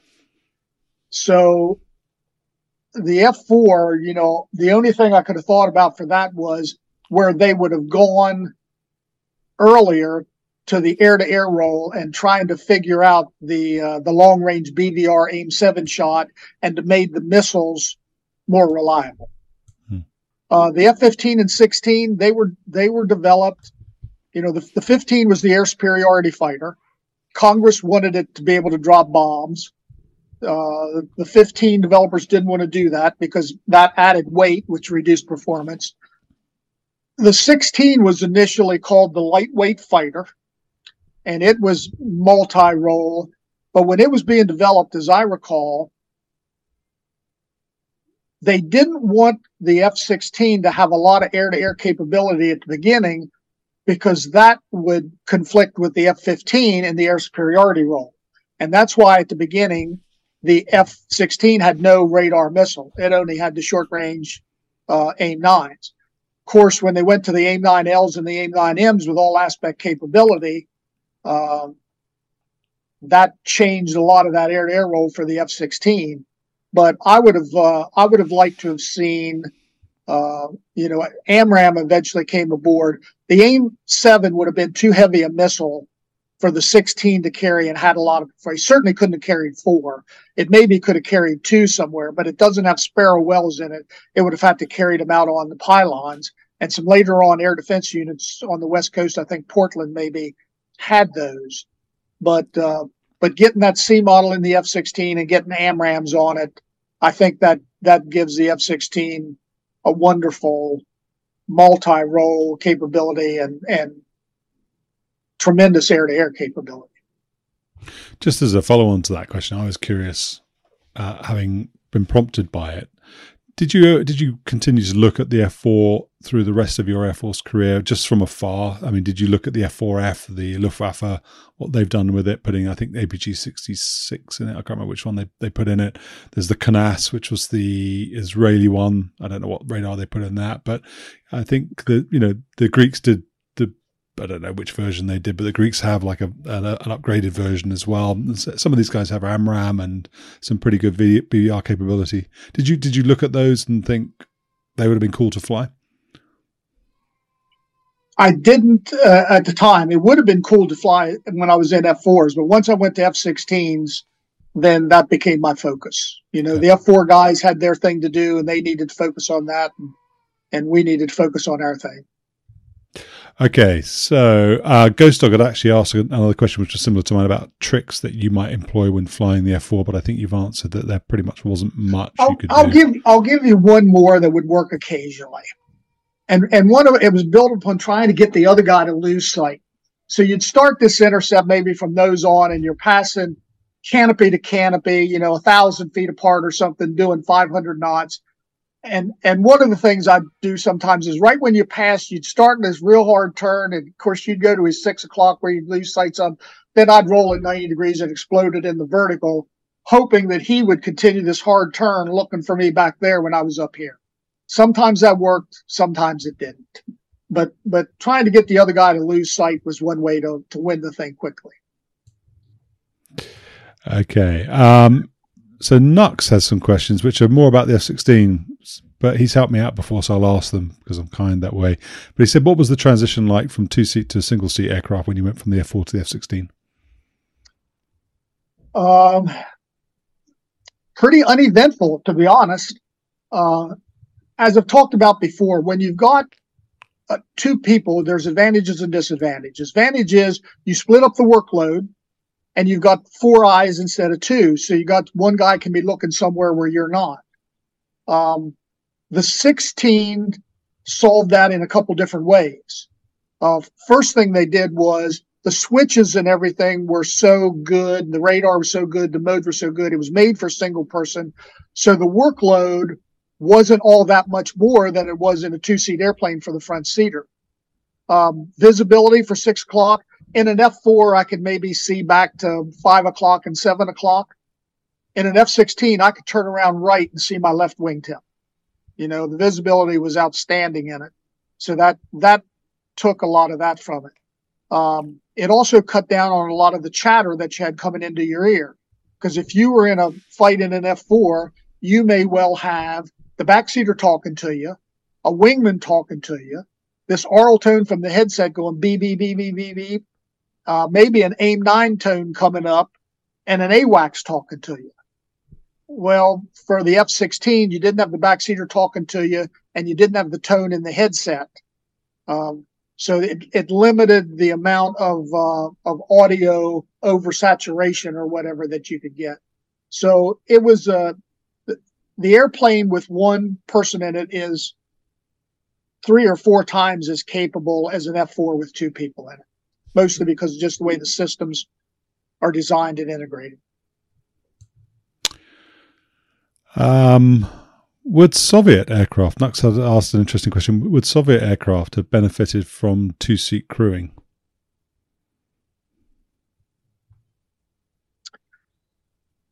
I don't know. I think some of there's a line of their Su-27 family that's a side-by-side air-to-ground. Yeah, Su-34. Isn't there? Su-34. Yeah.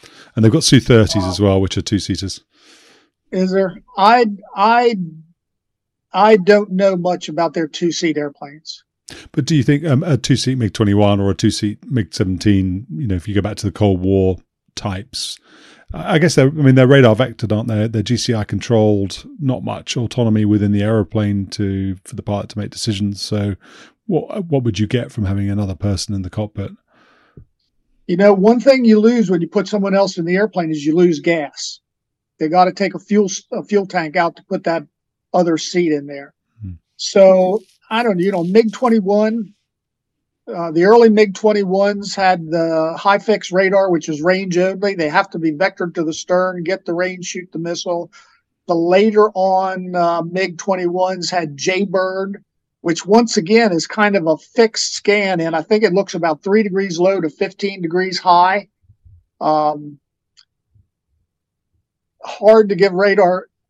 I was able to do one front stern reattack in the MiG-23 that had the Jaybird radar in it. But by the time you can lock, which is 20 clicks, about 12 miles, that's where the lock box is. It's really tough to get that front quarter lock and then maintain it around to the stern.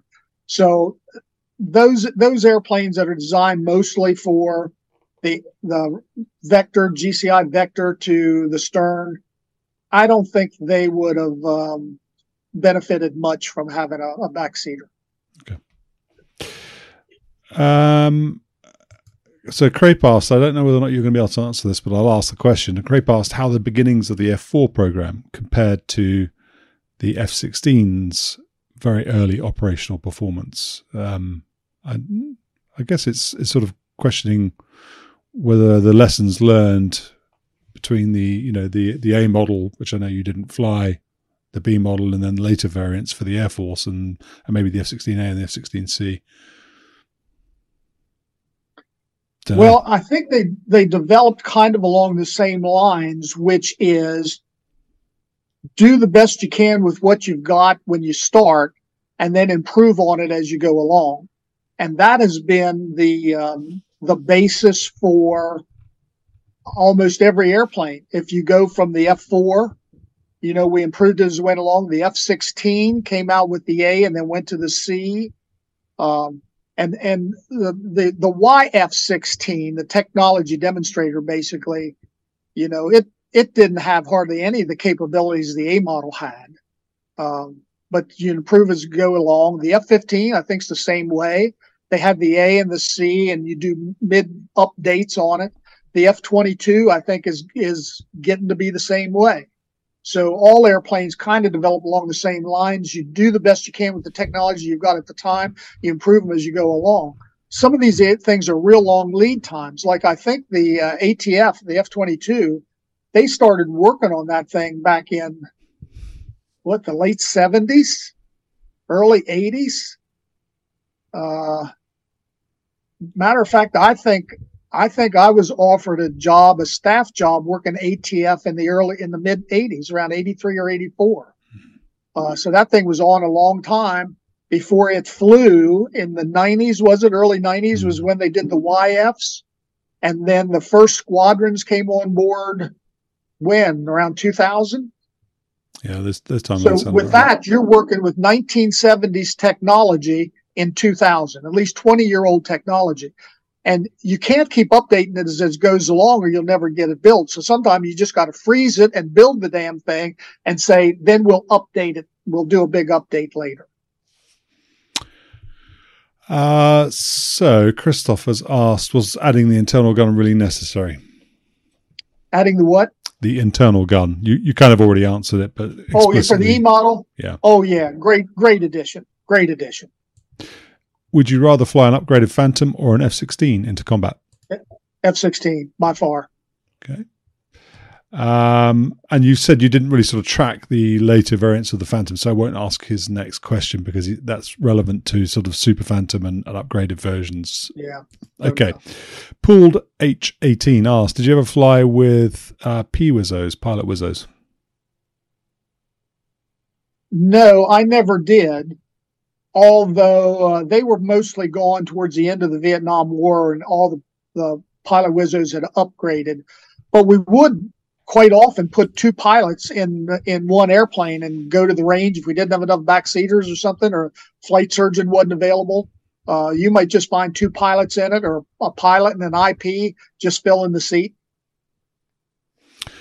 Jax, the Raptor dude, had asked a question about, I think you've already answered it though, so he's referencing the 4477 video that we did with Z-Man, where I think Z had said, if I'm going to a phone booth fight, I'll choose the fish bed over the F-4, and I think you've already explained why that is. Yeah, by far. Fish bed's going to win that fight. Okay. Sedlow's asking a question about AIM-7 effectiveness in Vietnam, which I think we've already covered. But he does ask, did you have faith in the AIM-7? Well, we knew the AIM-7 for what it was, so we were going to use it.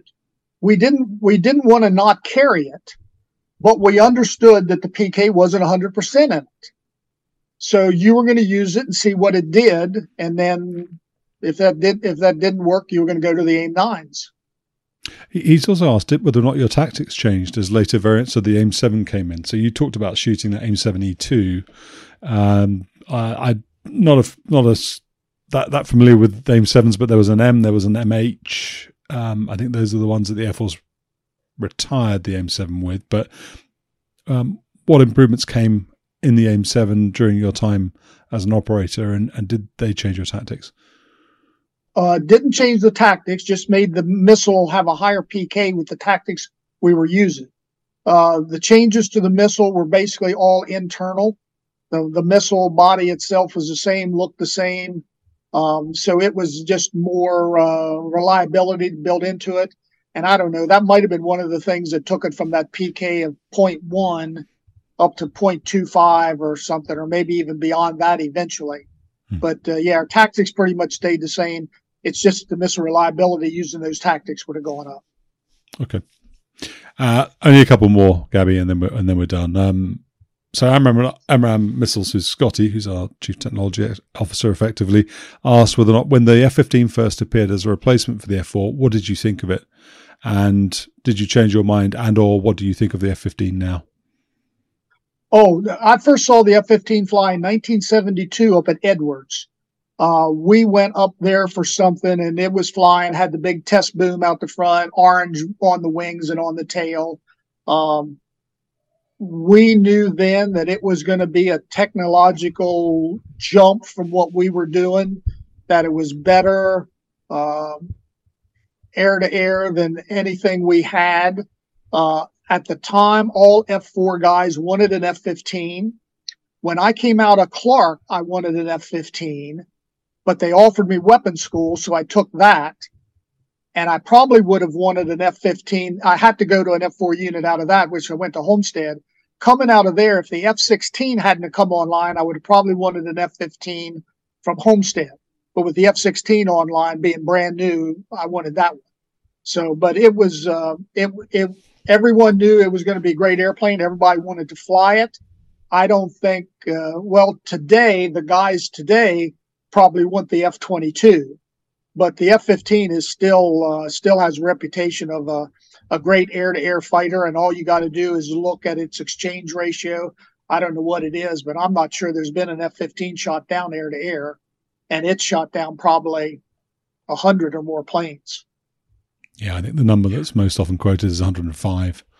So, I mean, yeah. So, okay. Exchequer has asked, the F-4 has a distinctive anhedral and dihedral mix between the outer wings and the horizontal tailplane assembly. Did this feature give the F-4 any particular characteristics that, for example, if you flew it blindfolded, you'd automatically know it was a Phantom? I don't know.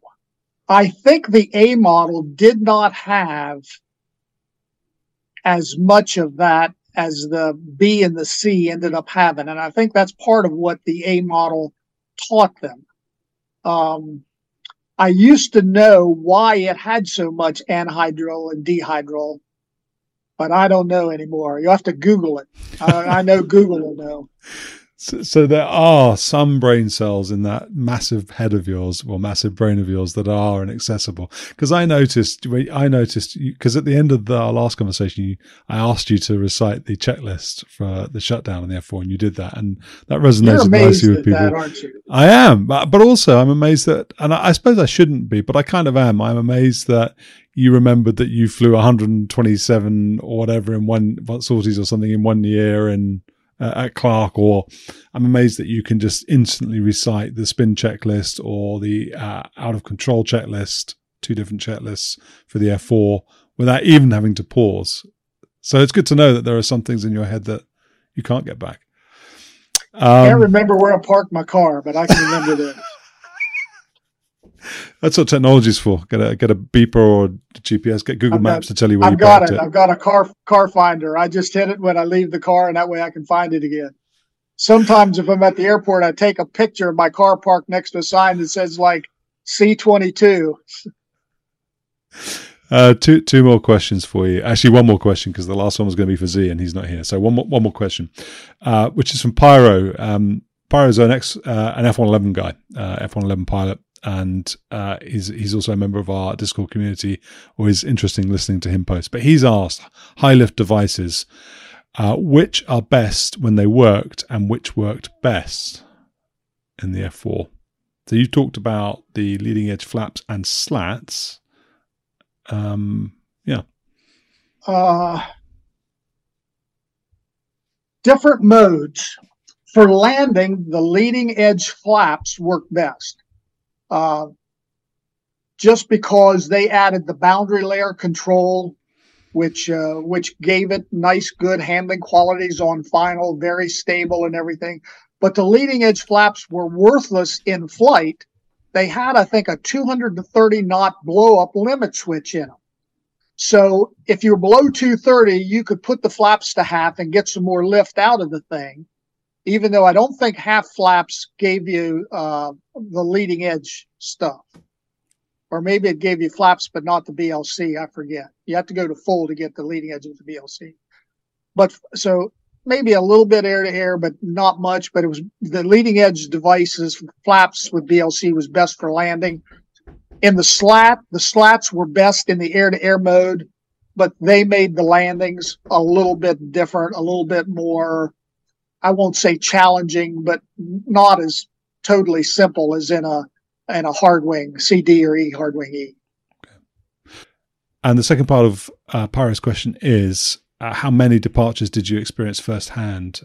And you kind of talked about one departure, but was it common for you?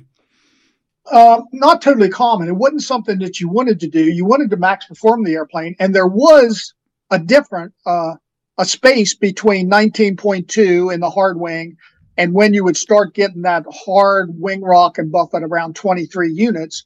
Plus, when you got over 19.2, you got the lights showing you that you were getting slow, and you heard the beep and going beep, beep, beep, beep. So that was your key to start easing off on this. I probably departed the plane, in 18 or 1900 hours, maybe 4 or 5 times, maybe 3 or 4 times. Something 4 or 5, I guess. Not a lot, didn't happen often, but every once in a while, something, the AOA would lag or something, and it would almost always do that high energy type snap roll over the top, down the backside, and forward stick virtually always immediately recovered it. And he's also asked, what was the best you experienced or watched? I wonder if he means who.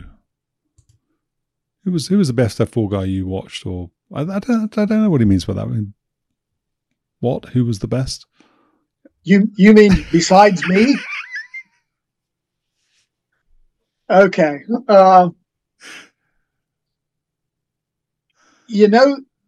There's not a lot of difference between if you go to your top 5 or 10 pilots in any squadron. There's not a whole lot of difference between them. On one day, one guy's going to be better, and on another day, the other guy's going to be better. It's kind of like being the fastest gun in the West. Sometimes you are, and sometimes you're not.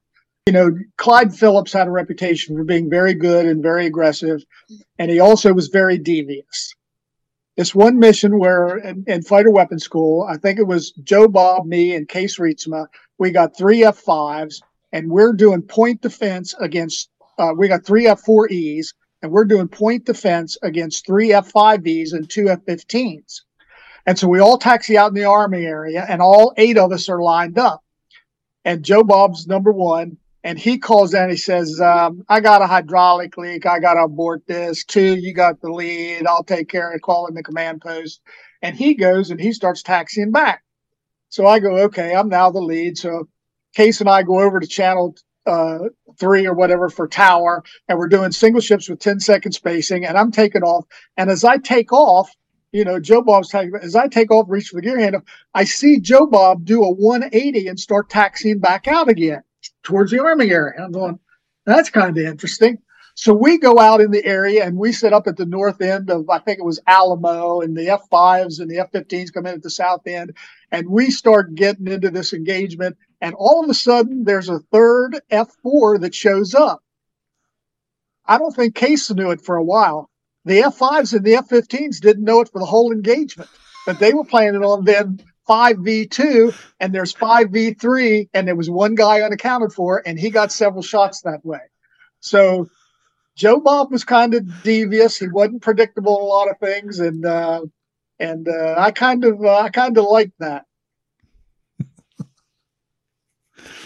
So final question then. You said right at the beginning, you were talking about dive toss, and you said there was a squadron that got in trouble for it. Can you tell that story quickly? You said that. I think you said yes. The Holloman guys. Dive toss. Every 6 months, you're supposed to qualify in like dive bomb, low angle, strafe, your nukes, and dive toss. And the dive toss, I don't know what the criteria was, 140 feet or something to be a qualifying bomb. And you'd almost never do that. And the goal kind of every squadron was to do 20% of your qualifications done a month. So by the time you were done 5 months of your 6 month period, you were done. You had a month left over for slop or guys that went on leave or got sick or whatever. And these slides and stuff were shown at the stand-ups for the wing commander and the DO and things like that. And they would show at the end of month 1, you'd be 20% done on all your things except dive toss. Maybe you'd be 6% on that. And you'd work your way up, and you'd start getting towards, May or something, the 5th month. And the wing commander starts saying, you guys don't know the system. They don't know how to make it work. Look how poor they are. You need to teach your guys how to do this stuff. Get them up to speed. He wanted them to qualify so his wing didn't look bad. He flew with it. The wing commander flew with it. He knew it didn't work worth a shit. But he'd do that. Eventually, we'd end up pencil whipping the squares, going manual, and qualifying with the thing. Tell them it was dive toss. And every 6 month period, the squadron commanders would get together and say, okay, now this 6 months, we're not going to do that. We're going to be honest. They need to know that system doesn't work. And then every 6 month period was the same thing. You wouldn't do it till like the 4th or 5th month. And then one squadron would break, and they'd all of a sudden show their dive toss qualification higher than the others. And the wing commander would say, this guy's guys are better than yours. They know how to do this. You don't. Then everybody would pencil whip it again, and you'd go from there. I was the assistant weapons guy at Bentwater in the 91st Squadron, and we were having an ORI. And I was the guy that logged the bomb scores and all that stuff, kept track of the statistics. And I'm sitting across the desk from a guy, just sort of like you and me. And he's asking me about this, and he's asking me about dive toss and why our dive toss numbers aren't as good as our dive bomb numbers. And I said, the system's hard to use, and sometimes it works and sometimes it doesn't. And this is no kidding. This is IG inspector, major, looks across at me. I think I'm a lieutenant. And he goes, why don't you do what everybody else does? He says, go direct. And just like that, like he's hitting the pickle button in direct. Everybody knew it was being pencil whipped. Now, Holloman, I think, got caught at it in a way that somebody needed to make an example of him. And I think they got in trouble for it. Holloman got in trouble for one or two things during that time period. But they were just kind of the whipping people down there. Because they had held out?